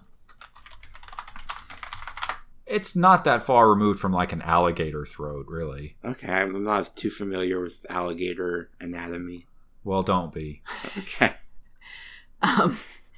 The imprisoned, like, it's really amazing how Link doesn't freak out because it's like 50 fucking feet tall. Yeah. And roaring and stamping. And made of nothing but teeth. Yes. And so this is the first fight out of 3 that you have to do with it. And the imprisoned fights are interesting because more than any other fights in Skyward Sword, they're puzzles. You have to figure out how to address them. And once you figure it out, they're in fact very easy. But if you don't know how to address them, they can feel impossible. This is a timed battle. The first one is definitely the easiest. And I think that the second one is actually the hardest. Yeah. Because what you do in the first one, how you address the problem, is going to determine how you try to address it in the second one. And that can make things either much easier or much harder. So the 2 ways you can fight Mr. Wiggly Toes. First one is what will probably become most evident to the average player. You run over to the very gleaming white toes, and he's got 4 on each foot, 3 on the front, 1 on the back. And you just kind of beat at him, trying not to get stomped on at the same time. And every time he stomps a little... Not in the first one, I don't think. Okay. So, trying not to get stomped on. And once you hit all of the jelly beans, he just falls over. He just, like, completely eats shit and slips and falls onto his back and is like, he's like a big turtle. Yeah, and then you just kind of whap up the ceiling spike. You drive it into his head. And you have to do it twice. Yeah. When he gets up again, he will start slithering. And he's going up the spiral to the temple, the seal temple, to assumedly destroy it, but maybe access the gate of time. Either way, if it reaches the seal temple, it's the end of the world. Yep. Because this poor, pathetic, goofy creature that is like falling down and wiggling its legs and not having a very good time of it because it doesn't know how to use its own body too good, is the devil. Yeah. Its demise. The other way you can beat the imprisoned, there's 2 ways to do this. One is running up ahead of it and then jumping down from a higher part of the spiral to its head directly as it's walking. Which is pretty easy to do because the entirety of the arena is covered in spouts of pressurized air. And if you stand on them, Link will ride his parachute up onto a higher level. Yeah. And then you jump directly onto his dang old head. But another option that you have is right at the center of the spiral where the imprisoned came out is this really giant blast of air. And you can ride that really, really, really high, and Link goes into his like skydiving sequence, and you can just gently float down. I think of that as being like an emergency measure for if you fall off at just the wrong angle and need to get back up in a hurry because it's already so high. Yeah, either way. Because the most efficient way to do it by far is to use the smaller spouts. Yeah. But, I mean, I find aiming much easier on the large spout. But you feel very cool because it's moving and you're on it and you whap the ceiling spike in on its head. Which seals it again. You do it 3 times. 3 times you knock it down in there. And then what happens? After you do this, you have to actually put in the seal. Sorry. After you drive in the ceiling spike, it kind of poofs into a million dark scales. And then they just kind of hover around for a while you are directed by Impa to wave your sword around to perform a seal ritual. I don't know if this is him casting magic or activating. Well, he's definitely activating a magical thing. In this case, you draw an upside down triangle to seal him. That's one of the symbols. Yeah, the Tetraforce. The Tetraforce. God. The seal is actually drawn onto the ground too. So surrounding the ceiling spike is a triangle. The Tetraforce lasted so much longer than the single link theory. Do you think that the incarnation of Zelda in Wind Waker is called Tetra as a foreshadowing to the development of Hylia, the 4th goddess, the Tetraforce? No. I don't know. What is the reason she's called Tetra? We don't really know. I have no idea. It definitely sent everybody up the wall. It's not Tetraforce, though. It's not the Tetraforce. Oh. I don't think the Tetraforce is actually... I think the introduction of Hylia has added credence to the theory. How is that? Because she is the 4th goddess. She is very much on a level that's beneath the old gods of the Triforce. Right, no one said the Tetraforce was equivalent to the Triforce. A lot of people do say that, actually, or That's did. True. A lot of people did say that. In the long ago. The thing about it, though, is that, like, one of the fun things about this game is that even though the gods of the Triforce are characterized as goddesses as of the time of Ocarina of Time, and also, I think, maybe Twilight Princess. I can't remember if they used gendered terms there or not. They're very much not gendered at all in the ancient world of Skyward Sword when spoken of by Hylia. They're barely even personified. Yeah, it's like something made the Triforce, and some remnant of their power outside of it is still in the world, but they're so distant and unknowable that the goddess who watches the world from outside of time knows them no better than Link knows her. You might even say they're merely a philosophical concept. Yeah. Rather than any concrete force. The Conforce. That the Triforce is just something that exists, and the gods made a story to explain it. The spirits of good had to explain the provenance of the world? Yes. The gods of the gods. That's actually a pretty cool idea. I kind of like it. I don't know if I buy into it, but I like it. You can't be an atheist in The Legend of Zelda, because you can just talk to the gods. Yeah. But you can be a meta-atheist and say the gods of the gods aren't real. Oh, boy. Yeah, where does that... It's like, where did Hylia come from? So after things calm down and you talk to Impa again... They do end up being worshipped. Like, I still think that the Triforce gods are equated with Hylia as of the time of Ocarina of Time. That's why they're worshipped as goddesses. Yeah, probably. Yeah, that's part of the cult of Hylia infecting the understanding of the Triforce. Sorry. You talk to Impa, and she remarks that you will have to power up your sword and do a Skyward strike on the Gate of Time to activate it, but right now your sword is not in the right condition, and you're too weak and unrefined. Yeah, you personally are not good enough. And so you and your sword must grow together, and you must purify your sword in the flames. There's a sacred flame hidden in each of the 3 lands. The 3 places you've gone to. Yeah. And she taught you the Ballad of the Goddess, which has clues that you must uncover in Skyloft to locate the flames. And she's like, okay, so you know everything that you need to do in theory. Go back to Skyloft and figure out things from there. Everything relies on you. And Groose is there, and he's sad. We've got Groose actually starting his journey here because he's been brought to his absolute lowest point. Yeah. He has no faith in himself or his ability to play a part. His dream is unclear? No, his dream was clear, but he found out it's impossible. Okay. Impa assures him that he has a role or something. The Hyrule Historia has an interesting take on this section of the game. Oh, yeah? All the while, Link continued with his task of tempering the goddess sword in the sacred flames of the golden goddesses. Imbued with the immense sacred power of the Force, the goddess sword was transformed into the Master Sword. That's more or less in keeping with the events that happen in the game. But the specific mention of Force. Well, I mean, the one Force. I guess. Even as far back as Link to the Past, the Master Sword was described as being forged with a power that was supposed to combat the Triforce itself. Mm-hmm. It was that weapon is the answer to Ganon carrying the Triforce. That's a very old concept in this series, I think, unless I'm misremembering. Crystal, do you remember that from the Link to the Past backstory? That sounds familiar. Yeah. Sounds familiar. What are these flames? The essence of the gods left behind.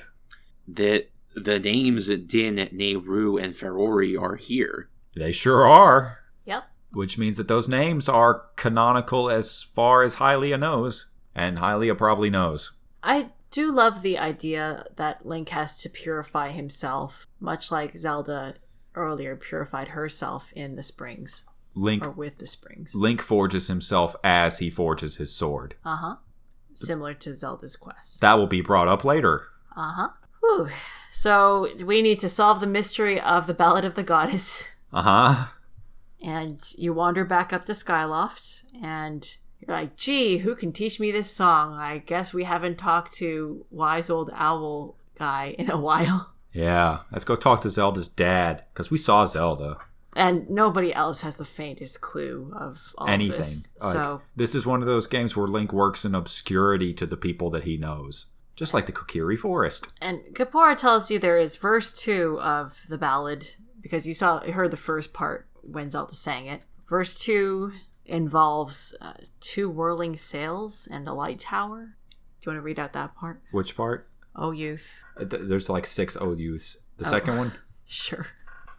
Okay, the specific... You can ask Kaepora to either relay the lyrics to you just as lyrics or to sing them. And either way, he's not comfortable singing, so he just tells them to you. O youth, guided by the servant of the goddess, unite earth and sky and bring light to the land. That's verse 1. That's the first part, but as I recall, there's a second verse to the song. O youth, show the 2 whirling sails the way to the light tower, and before you a path shall open, and a heavenly song you shall hear. I believe that's the whole thing. Now, Kaepora does mention here that the light tower is actually a real place that's on Skyloft. It's that giant sort of lighthouse tower thing. Yeah. So I can see why they didn't spread this one around, this particular verse, because it is very much not tonally in keeping with that first one. Yeah, it's like kind of very direct, even though Kaepora has no idea about what these 2 whirling sails could possibly be. There are 2 giant-ass windmills on this island. Yes. Yeah. I wonder what this could be. Yeah, the point is, it's not a very good song once you get past that first verse. No. I guess everybody just sings the first verse over and over again. Yeah, they got to. I mean, it's only done during the goddess ceremony. It's like the Star-Spangled Banner. Do people not sing the entire Star-Spangled Banner? No. I haven't been to a sporting event in a long time. You sing the first verse. You end with the home of the free and the land of the brave. Oh, you don't talk about the really racist parts. Oh, yeah? Oh, right. There are more verses, aren't there? Yeah, there's verses to the poem, but were they ever made part of the song? I mean, you can fit them to the tune. You know what? You're probably not wrong. She is absolutely right.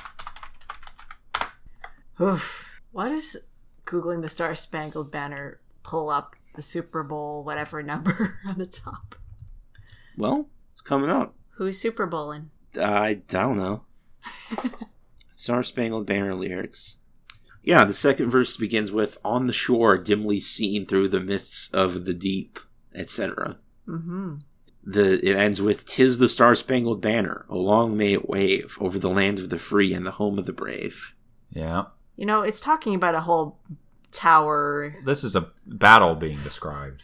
No, I'm just talking about the gleam of the morning's first beam, and suddenly it's Skyward Sword telling you how to direct your windmills. Or the land of the free and the home of the brave. And if you stand on this spot and look over in this direction, you'll be shown where you need to go next for this quest. It will shine a light into the Thunderhead Dome thing. Yeah. And you'll talk to Levius. Levius? Uh-huh. Oh, he's my favorite Leviathan. Now, hold on a minute. I feel like we might be skipping some parts here. A few. A few? Many. Many. Okay.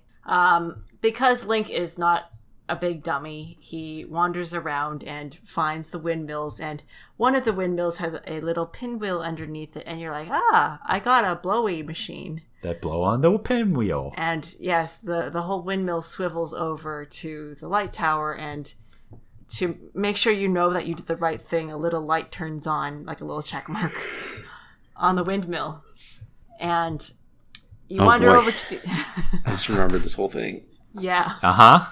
You wander over to the other windmill, and there's no pinwheel there, and Link is like, Kukiel's dad is there. Yes. He's the carpenter. And he's like, I'm fixing this. I can fix it for you. But the pinwheel thing fell off. And in the past, it fell off into the clouds. It's probably gone.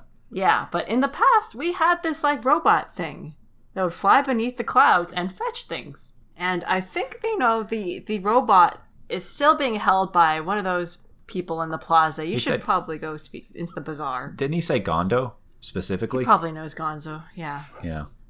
So you wander over to the plaza. Now you have a reason to fix the robot. Gondo, help. Is it Gonzo or Gondo? It's Gondo with a D. Okay. Anyway, and he's like, yeah, I have this robot thing that's called Scrapper. My grandpappy was trying to work on him. Yeah, and actually, if you go to his house at night, he's constantly trying to repair it. His mom's not amused. It was passed down to him by his grandfather, but it seems like it was operational then. Ah. It was operational all the way up to that point. But to fix it, he needs some sort of an ancient flower, or the oil from an ancient flower. And what the heck could that be? And if it's ancient, it probably doesn't exist anymore. So who could possibly do that? And Link's probably just goes, here you go. And Gondo does not freak out as much as he ought to. Yeah, he seems prepared for this. I love the sound effects as Scrapper powers up, which is... Crystal, what are you about to do?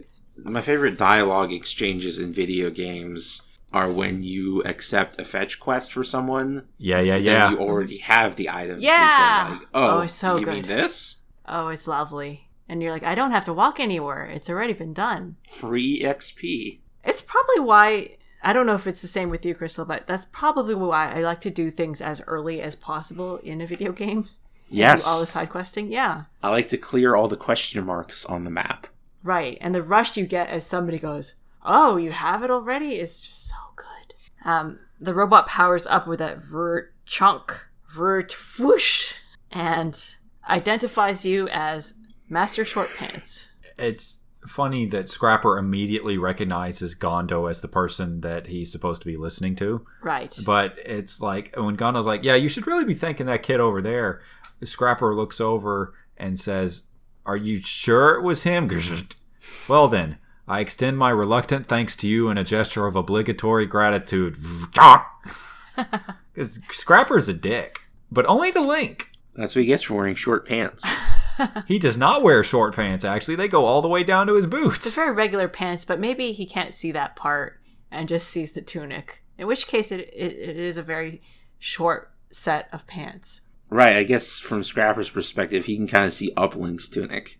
Oh no, that's too short. Well, I mean, Scrapper's always floating in the air. What he says specifically is, serving children is very low in my task priority. Yes. So he sees Link as a child. This green-clad individual of small stature. Link's not that small in this game. No, he's actually pretty regular sized. And Scrapper's all heeing and hawing about not wanting to do shit. And then Fi pops out and is like, hey, listen, we should really try and figure out where that pinwheel fell. And Scrapper takes one look at Fi and he does like the cartoon blowing his stack thing where he's like, oh my god, you're so beautiful. Like where the heart jumps out and then eyeballs and then... Yeah. Okay. And he immediately starts calling her Mistress Fi, and he is serving her now. Fuck Gondo. I'm glad that Fi's not that unnerved by it. Fi does give him a very long ellipses. She concludes that you can now fetch the pinwheel from beneath the clouds. And she's like, we now have the means to bring the propeller back to Skyloft. And Scrapper, I don't know, like Wi-Fi or Bluetooth connects with Fi? Yeah, he can detect Fi's thought waves. She can communicate with him telepathically. Through, like, kilometers. Yeah, many kilometers. Through the barrier between worlds. Huh.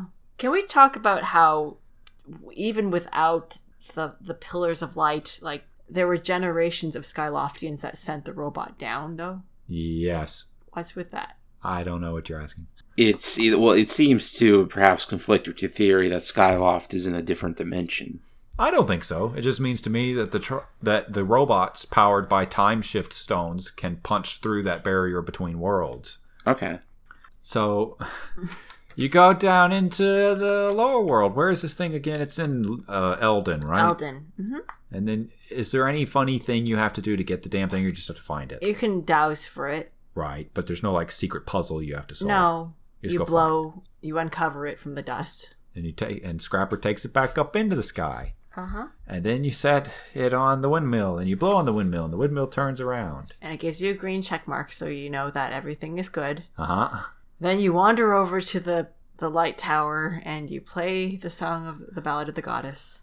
Yep. And a giant-ass light shows up, because it is a literal lighthouse. Yep, it is a lighthouse. And it beams a light into the storm cloud. The big thunderhead, which we haven't really talked about at all up to now. Like a third of the sky is taken up by this enormous storm cloud that people talk about occasionally, but we haven't been able to go near because it's utterly impenetrable to your loft wing. Uh-huh. And it's like, Levius is supposed to be over there, but something's odd. Well, I guess we gotta go see what's up and follow this beam of light to wherever it's pointing. This is actually a bit before Levius. Like, we're trying to access something in there. Levius don't show up yet. Right. But they think Levius is in there. Yeah, the Skyloftians do know of Levius. Of course. He's the guardian spirit of the sky. It's only very recently that thunderhead cropped up over his territory. Specifically, the guardian spirit of the dimension known as the sky. Yes. You fly over and through the beam of light into the thunderhead, and the beam of light points all the way through to this giant tower. It looks like a silo, actually, near the end of the back of the place. Back of what place? The thunderhead. Oh, okay.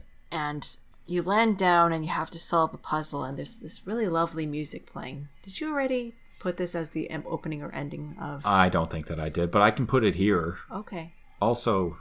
It's the Isle of Songs. How long have we been recording? Oh, that would be about 1 hour and 40 minutes. Should we stop at the Isle of Songs? Yeah, let's stop at the Isle of Songs. Okay. We only have 4 more dungeons to go. Yeah, I mean, we're going to do this. We're going to get done in 5. This is part 4 of the 5-part series. Uh-huh. Yeah. Yeah. Yeah. The number, the denominator will always be 5. That's my promise to you, listeners. Yeah. All right, we've landed on a mysterious island that is a little bit rainy and a little bit sad sounding. It's such a lovely song. Uh-huh. I'm going to have to dig through the soundtrack to find this because it's not called the right thing in my versions of these MP3 files. It's also what plays at the statue of the goddess. Oh, is it the same song? Yep. I don't think I've used it yet. I guess I could use it as the ending here. I guess the final remark is that Fi has memories of this island. Ooh. She tells you its name. Ooh. The Island of Songs. Island of Songs. Cameron, where can people send us questions? You can send us questions to the podcast email, bookofmedorapodcast@gmail.com. That's bookofmedorapodcast@gmail.com. We have a wealth of emails. Thank you for sending them in. We're all about them. Oh, Spirit is supposed to tell you where the damn thing fell. We don't actually need to recount all the specific details of the filler. I don't know. Link makes it to the Isle of Sauce. Okay. But I think that it's also important to communicate the shit you have to go through. Yeah. It's a bunch of filler. It's filler, but it's also a little bit of world building in it because Spirit's actually useful. But you must have spotted the pinwheel. You didn't. You must have shit. You can spot the pinwheel. Anyway, we did it for Twilight Princess just to illustrate how much it dragged in the last third. So we might as well do it in Skyward Sword where it comes up. Our first email comes in from Caleb. Hello, Crystal, Monica, and Cameron. Now that you guys are rounding up some of the last few games in the series, I've been thinking a lot about where certain games fall in the official timeline, and rethinking where maybe they should be. There are a couple things I'd like to get your thoughts on. First, I feel that Zelda 1 and Zelda 2 fit much better in the adult timeline. Hear me out on this one. When we visit Hyrule in both of these games, the land seems very desolate and empty. I propose that leading up to Spirit Tracks and the years after, the floodwaters had receded. A new Zelda decided that she would return to the land of her ancestors, the land that once held the Triforce, and re-establish the Old Kingdom. Artifacts of the past were found, records of the Old Kingdom and its heroes were found, and the kingdom began to be repopulated into the Little Kingdom of Hyrule. Villages and towns would be named in honor of the heroes of legend, including the 7 sages that helped Link and Zelda defeat Ganondorf. Among these artifacts, they rediscovered the Triforce of Wisdom from legend, and was held by Zelda herself. Not only this, those that would resurrect Ganon also returned to the land, found the Triforce of Power, and unopposed succeeded in reviving him, but weakened. Though he had the Triforce of Power, Ganon sought to regain his power through collecting the 3 Triforces, Wisdom, Power, and Courage, which was unaccounted for. This set forth the events of Zelda 1. After Ganon was defeated by Link, and when he was deemed worthy, the lost Triforce of Courage was bestowed upon Link once again by the gods. This begins the story of Zelda 2. Now to really speed this up, after Ocarina of Time, Zelda sent Link back in time, and she began to prepare the land for the return of Ganondorf. Because the land was historically a matriarchy and not a patriarchy, Zelda was set to become the new queen after the death of her mother, before the events of Ocarina. Her brother, however, sought to rule instead, being influenced by a wizard who sent to break through the newly formed seal on Ganondorf, put a spell on her. In other words, the Zelda that we see in Zelda 2 is none other than the Zelda from Ocarina of Time. In summary, Hyrule is a matriarchy in which the Queen's light force holds firm the seal of Ganondorf. This is why there is never a queen when Ganondorf returns, and the king always seems to be poorly suited to rule, and Princess Zelda not yet ready or strong enough to hold the seal. We know in Zelda 2 that there are 2 kingdoms of Hyrule. I propose this is New Hyrule from Spirit Tracks, and the Old Kingdom re-established after Spirit Tracks. This is why we see villages named after sages, which wouldn't have existed in the Accursed timeline. The Zelda we see in Zelda 2 is Zelda from Ocarina of Time, after a coup by her brother the prince resulting in a spell on Zelda that put her into a deep sleep, and was sealed away for centuries, under the Great Sea. This theory is admittedly pretty convoluted, but one I think makes sense. I apologize for the lengthy email, but I'd love to hear your opinions on this. Thanks, guys. Thanks, Caleb. Thanks, Caleb. Thank you, Caleb. This would make Ocarina of Time Zelda very unfortunate. I think a stumbling point... I do like the explanation of the sages becoming the names of the villages. Yeah.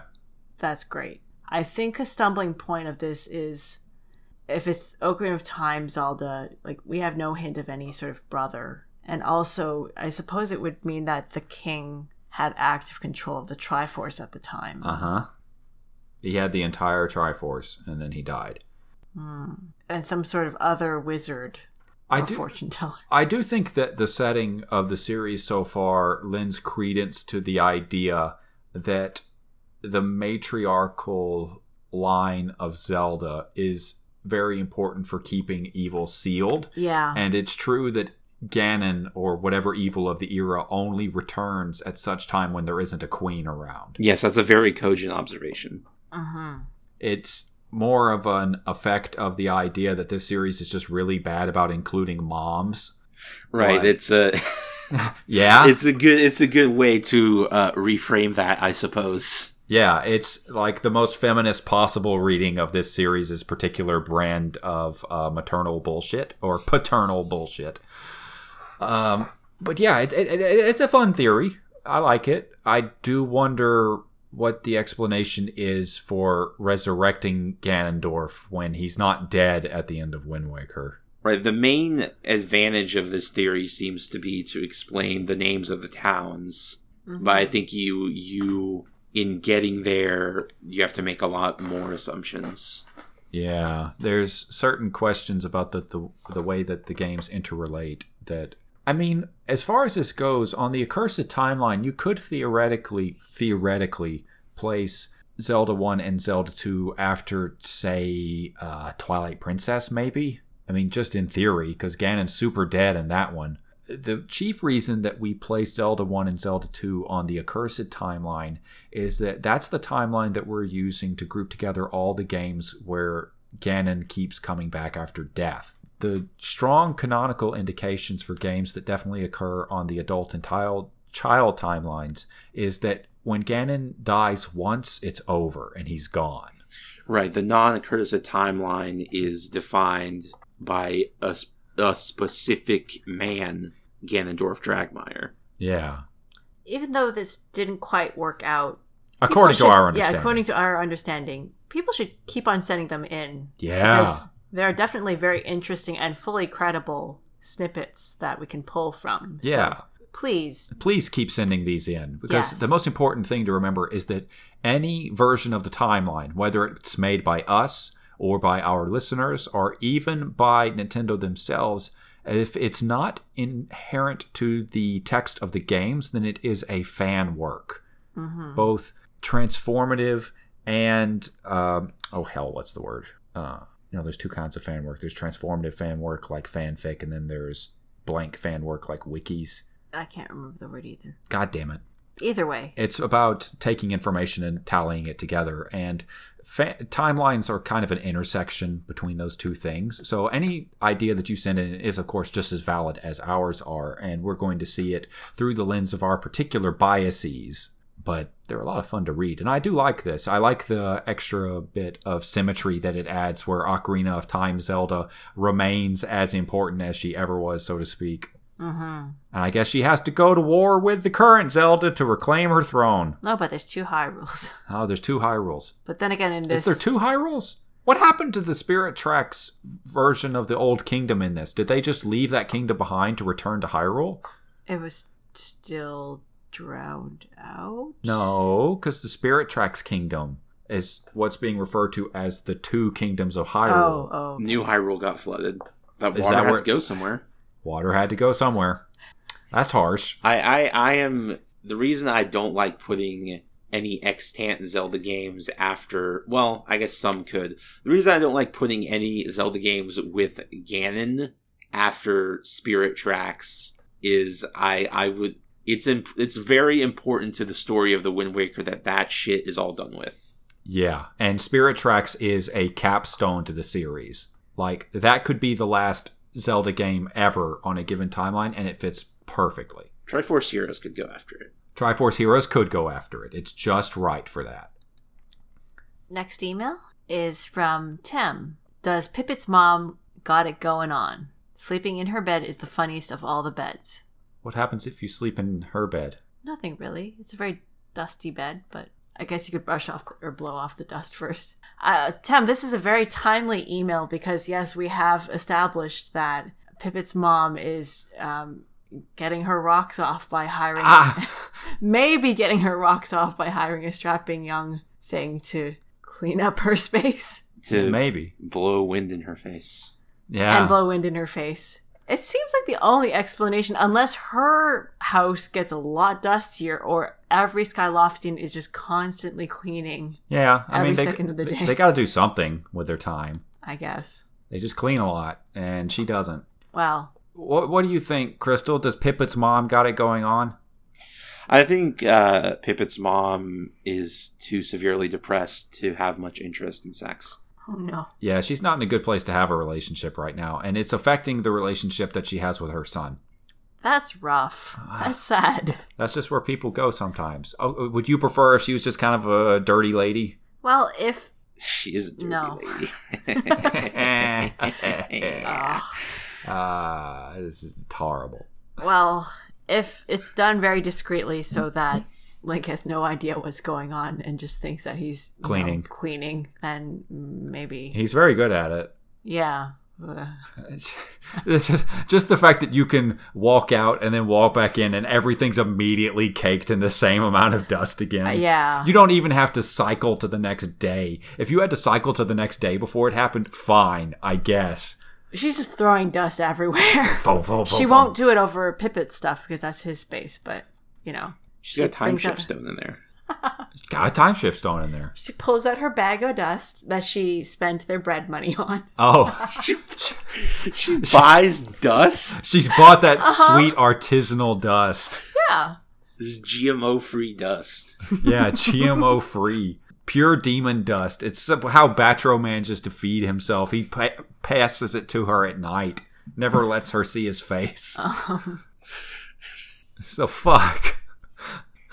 Oh, that's the worst. The next email comes in from Daniel and is composed of 3 parts. Subject: 2 short questions and a comment on the animated series. God help us all. 1. Do the dragons in Breath of the Wild fly up above the cloud barrier? When they fly up in the air and disappear, they have this funky cloud portal. What do y'all think? I haven't seen this funky cloud portal. Oh, you've never seen the dragons fly away? No. Oh, they do definitely go through a big portal into the sky, and it's lined with clouds. I think because you can trigger them to re-emerge as well. Mm-hmm. They're just portaling to their original spot. That may be the case. No, because you can't re-trigger them within the same night for certain locations. Right. I got enough of Nadra's Fang to be sure of that shit. Do you think Nadra, or one of them, or all of them, flew into the dimension known as the sky and killed Levius? No, I don't. Ate him, and his skeleton fell down? No, I've got theories with regards to that I'll touch on in part 1 of Breath of the Wild, but no, I don't think so. Do the dragons have a cool hangout spot? Yes. I don't know what it would be like, though. What would it be like? It's got very long couches. I guess it fucking would, wouldn't it? Oh, fuck. 2. What's the deal with Zelda not recognizing Link in the Oracle games? I don't remember if it came up during the Oracle episodes, but a recent question about the encyclopedia reminded me about this question. It's the only reason I can see for them changing the placement, small as it is. It is in support of changing the placement, I suppose. I think a simpler explanation is she's a different Zelda. Yeah, I think this did definitely come up during the Oracle episodes, as I remember. And we did conclude that it's a different Zelda. And it was actually the basis of my argument it's why I argued that the Oracle games are the closest of all games published to being non-canonical. Oh, that's a little harsh. I know that it's harsh, but it wasn't like we had to shift the entirety of the Oracle games over into the Accursed Timeline to begin to make it make sense. They were always in the Accursed Timeline. Yeah, I guess, but like the fact that there's 2 distinct versions of it. The 2 games take place on different timelines, and the 2 battles with Ganon also take place on 2 different timelines. So, like, is this after Adventure of Link? No. And so there's 2 sets of different Zeldas. Oh. Spawning different Zeldas. Oh. Like it's a... No, that doesn't fit. It probably doesn't work because this is Zelda has a little sister named Zelda. It's like Pete and Pete. It's like Pete and Pete. Wow. Did you watch Pete and Pete? I feel like we've talked about this. I've watched some of Pete and Pete.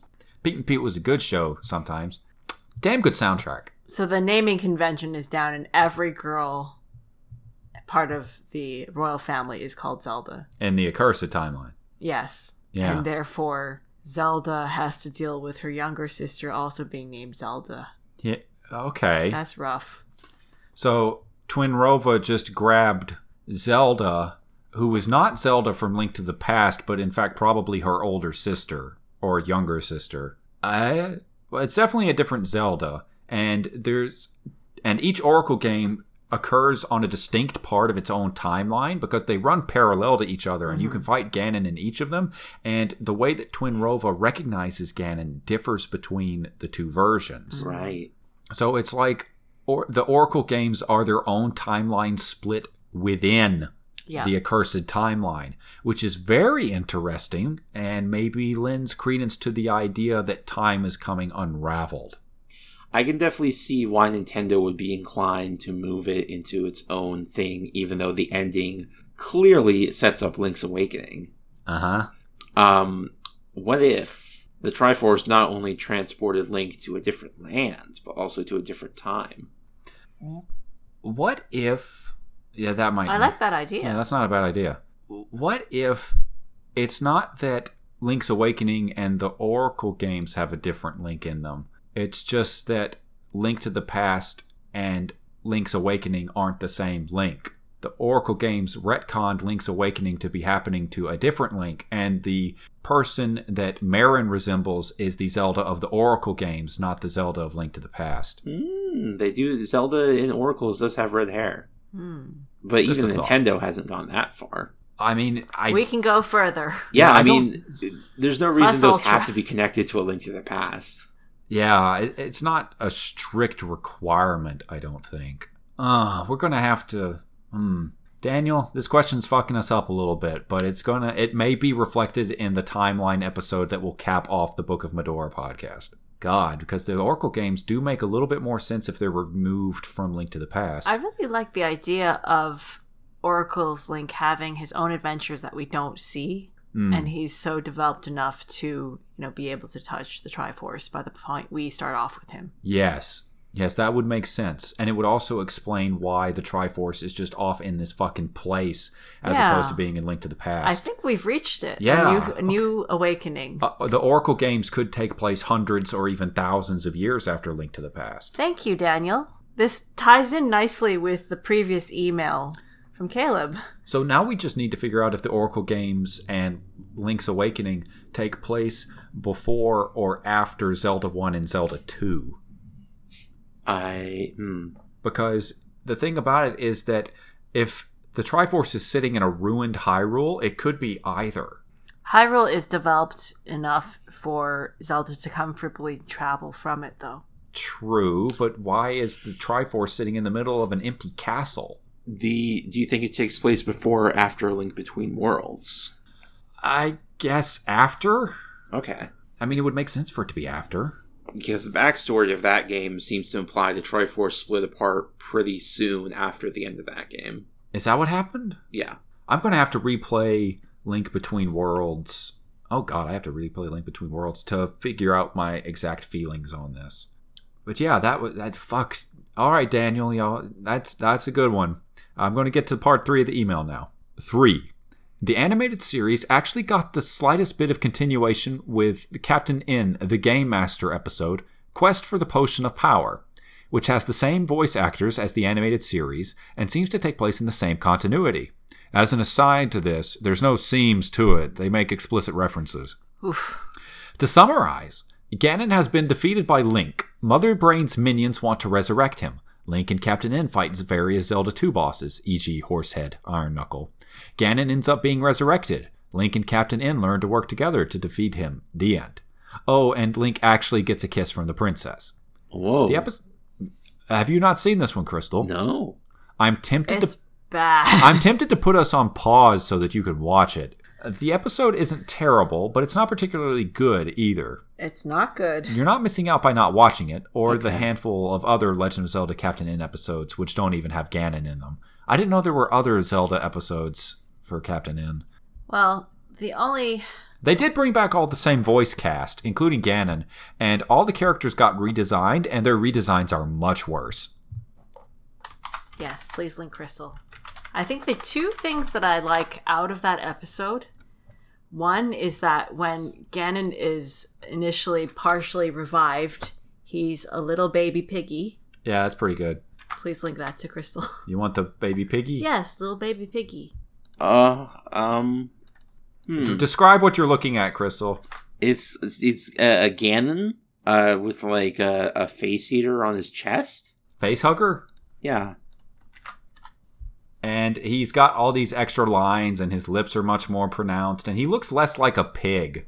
Except for little baby Ganon, which is definitely just a pig. Pink and all. You know, I'd never watched Captain N before. Monica and I did actually watch this episode, The Potion of Power, and I'm sure that it's on YouTube. Crystal, do you want to watch this? Sure. All right, hold on. Like right now? I don't see why not. I mean, how long is it? Let me see. Oh no, this is like 21 minutes. It's too long. I'm going to link it to you anyway. But we'll talk about it later. It's awful. It's worse than the other. It's worse than the Zelda cartoon. It's much worse than the Zelda cartoon. It's so bad it's worth watching. I'll put it that way. The only other thing I like about this cartoon is that Mother Brain's plan to revive Ganon to have him work for her works out exactly the way how it should. Yeah, which is Ganon turns around and says, Ganon, and just immediately blasts her with magic, which just like tips over the big vat that she's in. And that defeats her, by the way. Can we also talk about how terrible Mother Brain is? Can we talk about how fucking racist Mother Brain is in the Captain N cartoon? How did they make a fucking disembodied brain racist? I tell you what, watch just enough of that to get to the... click around until you see Mother Brain. Let's see, okay. Oh. And then listen to... Oh. Why would they do this? Why would they do this indeed, Chris? Why would they do this to me? Yeah. How could Reggie do this to me? I don't know. Well, Reggie was not intent. He was Pizza Hut man. Let's see. Mother Brain was voiced by Levi Stubbs Jr. God. Who is apparently the leader of the Motown R&B quartet, the Four Tops. Okay. And he is really playing her up to be a jive-talking, angry, sassy black woman. At least a little bit, yeah. It's not good. It's bad. I'm not blaming Levi for this, let's be clear. I'm blaming the voice direction. Yeah, it's strong. It's strongly bad. Strong bad. Strong bad, yeah. That's where the name Strong Bad came from. Mother Brain in the Captain N cartoon. What is even the lore behind Mother Brain in Metroid? Oh, Jesus, Crystal, really? Do you want to have a special Metroid episode? Yeah, because I don't understand anything about Metroid. Ooh. Let us tell you about Metroid. Yo, you want to do that right now? No, I mean, wasn't that the voted... Yeah, actually, recently on Twitter, I put up a poll asking what the most interesting lore would be, and the 4 choices were Metroid, Pokemon, Kirby, and the Earthbound series. And because it got retweeted by a big-name Metroid fan, I guess, Metroid pulled ahead from last to first. So it's officially the most curious and most interesting lore of those 4 listed. So Mother Brain is the leader of the space pirates. Oh, you're already wikiing it. You're supposed to let us tell you. We'll do it later. Come on. Why is she a brain? There's actually been multiple possible explanations for this. It depends on if you want to talk about the canon as it's presented in the Metroid Prime series, the canon as it's presented in the official Metroid manga, or the canon as it's suggested in Metroid Other M. There's not congruent? No. Well, I mean, the Metroid Prime series is very similar to how it works in the manga and Other M, sort of. They build onto the same concept. But in Other M, Mother Brain is like this alien mind that controls the insect-like space pirates, the Zebesians, through her vast psychic powers, which is also how she controls Metroids. Oh. In the Metroid Prime games, she is heavily implied to be a Federation supercomputer, which is capable of controlling an entire naval fleet that was stolen by the space pirates and corrupted. Well, yes, like the reason being because the Federation has several of these AI brains. Yes, they have a bunch of AI brains which have very pleasant voices and will talk to you and guide you through things. And at the end of Metroid Prime 3 Corruption, you have a big mother brain fight because another one of these things has been stolen and corrupted with the mutagenic mineral Phazon. Does the Federation have, like, Mother Brain and Zelda Brain and Mario Brain and Kirby Brain? No? What are you talking about? Mother. Oh! That's a good joke I didn't catch up on. I'm sorry. I fucked that up. Daniel, that was a good email, but now we are just going down all these things. Crystal, of those 4 series, if we had to do a special expose on their particular lore, would you want to hear about Metroid? Because it's got some weird shit in it. I would like to hear about Metroid because I don't understand it. There's not really a lot to understand, but yeah, okay. I'd say that the most recent game opened up the lore window. Yes. Considerably. I think that probably Metroid Samus Returns on the Nintendo 3DS is arguably the best place to jump into the series to understand its lore, which is saying something. Yep.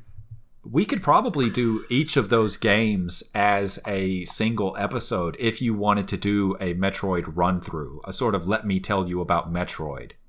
Okay. Would you like to do that? Yes.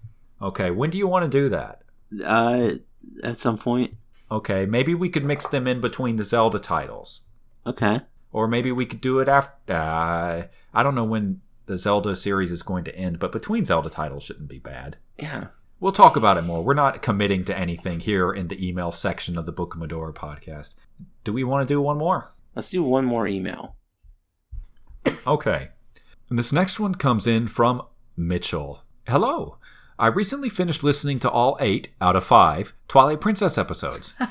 And I had 3 different things I wanted to talk about. First, my theory on the Mirror of Twilight. I remember there was a lot of talk about why the Mirror of Twilight was so incredibly evil and corrupting to all the creatures around it, especially when it originated as a gift from the goddesses.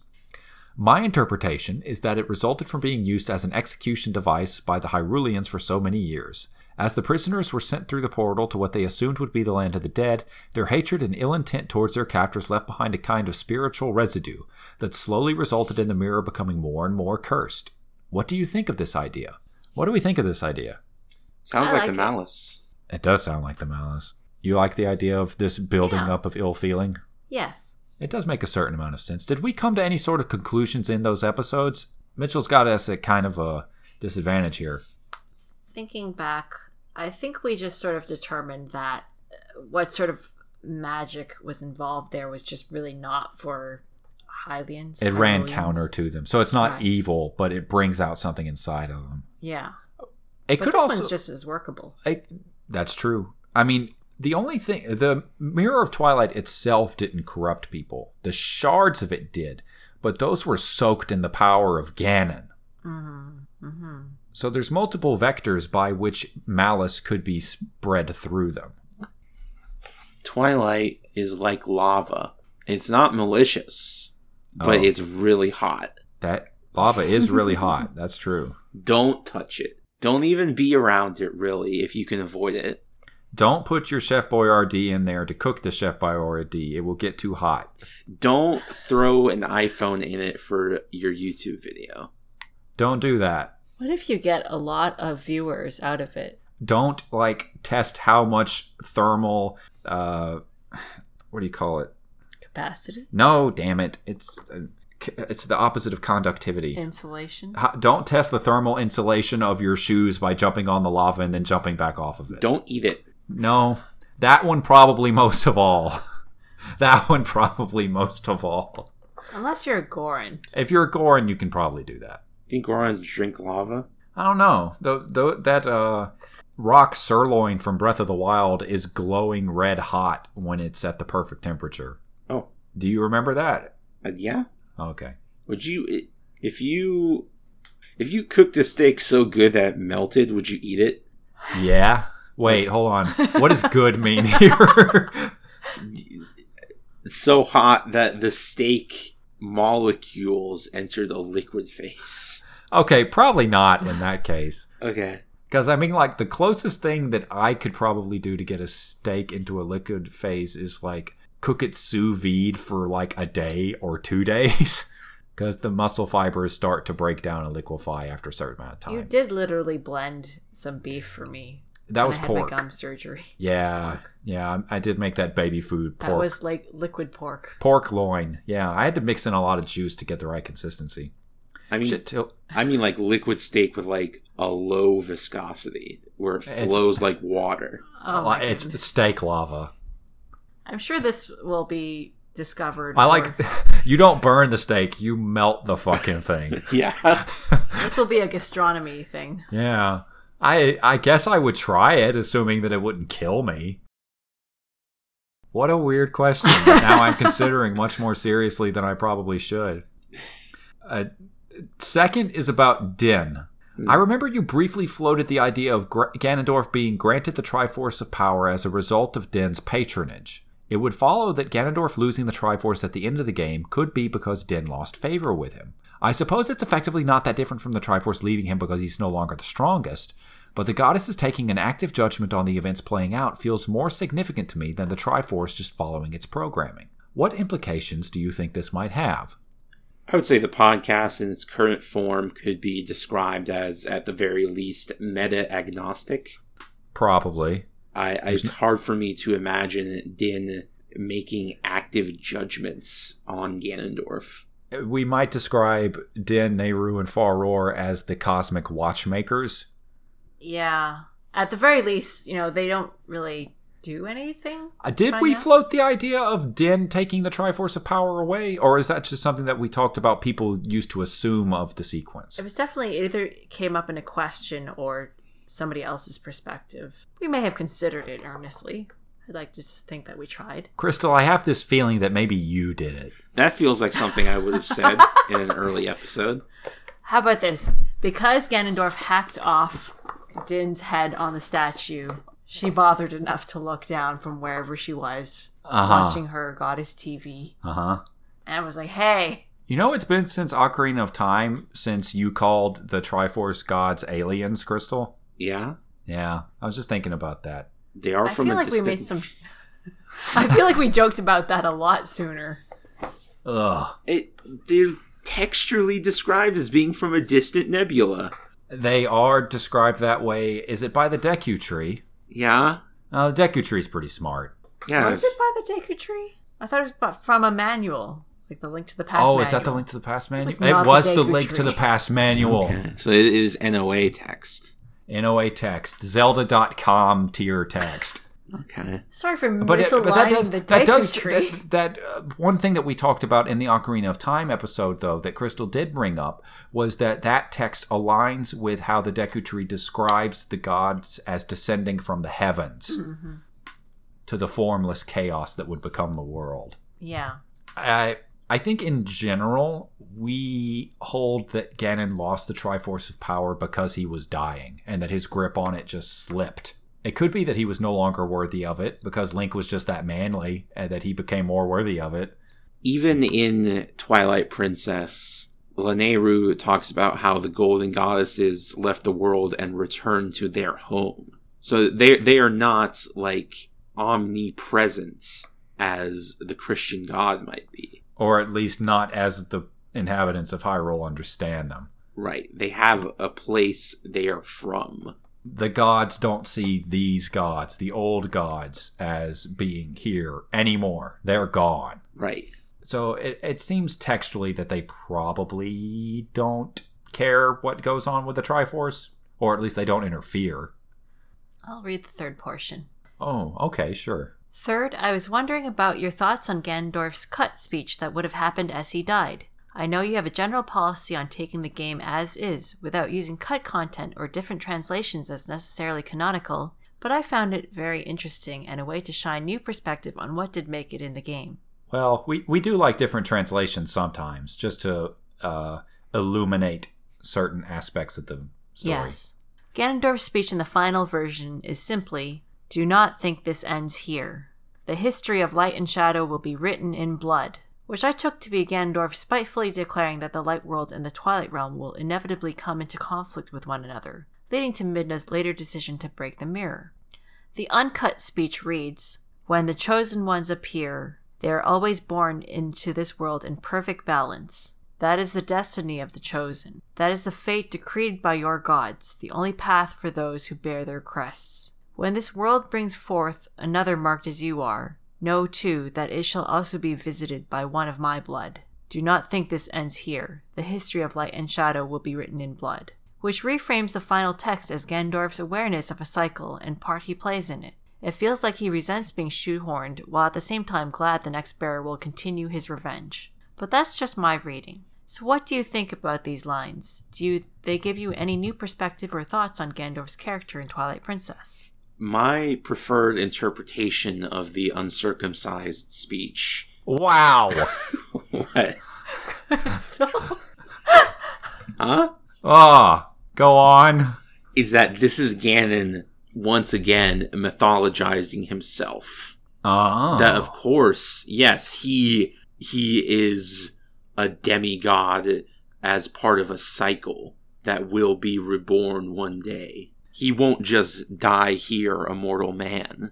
It's very, He is also describing this speech here is very interesting because it does two things that would greatly affect the lore of the Zelda series and probably make the whole of the Book of Medora version of the timeline look very different if it had been left in. Mm-hmm. The first thing that it does is it makes it so that the first curse that we see describing the cycle comes from Ganondorf, not Demise. This whole concept was reused later to let Demise describe the cycle as it would occur. Well, I mean, Ganondorf put that curse down in Ocarina of Time.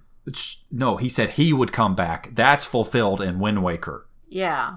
I mean, but what I'm getting at with regards to this other thing is that Ganondorf is describing other versions of Ganon as different people.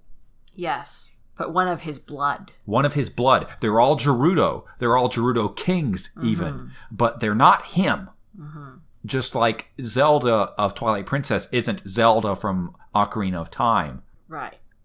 The thing is, this concept of the three appearing, born in balance, kind of got dropped after this game. Yeah. Like, they brought back in A Link Between Worlds, but otherwise it only happens in Ocarina and Wind Waker and Twilight Princess, the games with this specific one man, Ganondorf. Even in that case, I don't know that it necessarily happens in... Twilight Princess is the only game where everybody just pops into existence in the exact state that they need to be to make the story work. In all the other versions of it, at least one of them, Link, has to become the person who is part of this cycle. And sometimes Zelda, too. Sometimes Zelda, too. They're not in perfect balance. No. Like, Ocarina of Time, Ganondorf was not in balance with young Link or Zelda. Not at all. He kind of...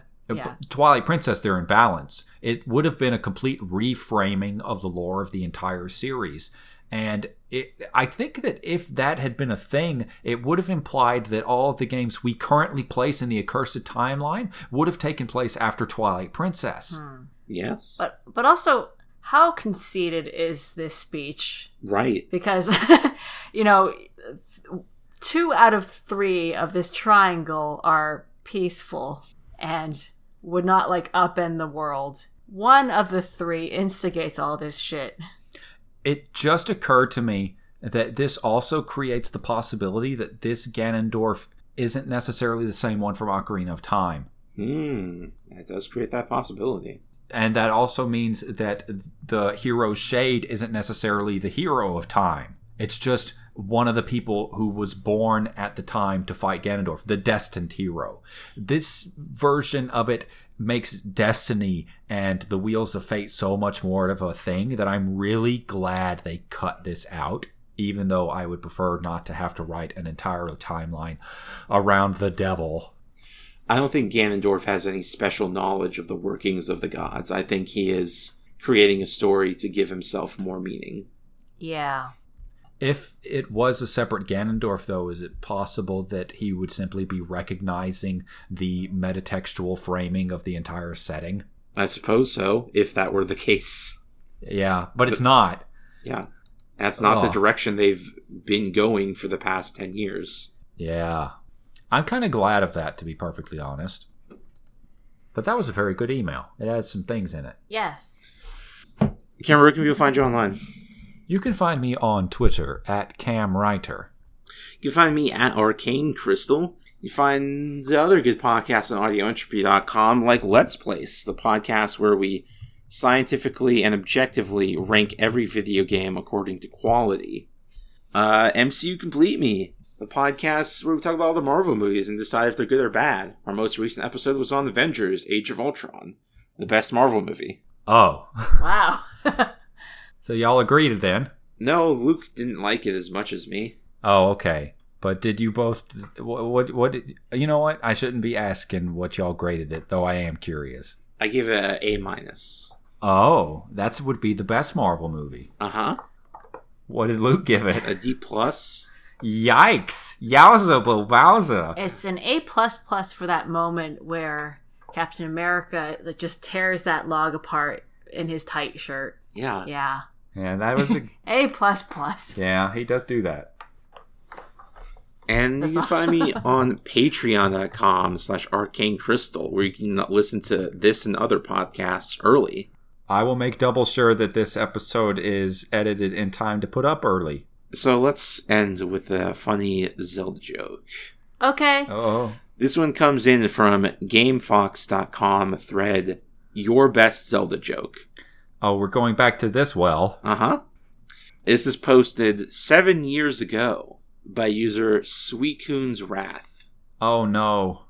Link walked up to a man and asked him his name, and the man replied saying his name was Dorf. Link asked, "Have you seen Ganondorf?" Yeah. Oh, that's horrible. You know, I'm really scraping this barrel for its delicious jams and jellies. If anybody wants to send in emails containing jokes, please go right ahead.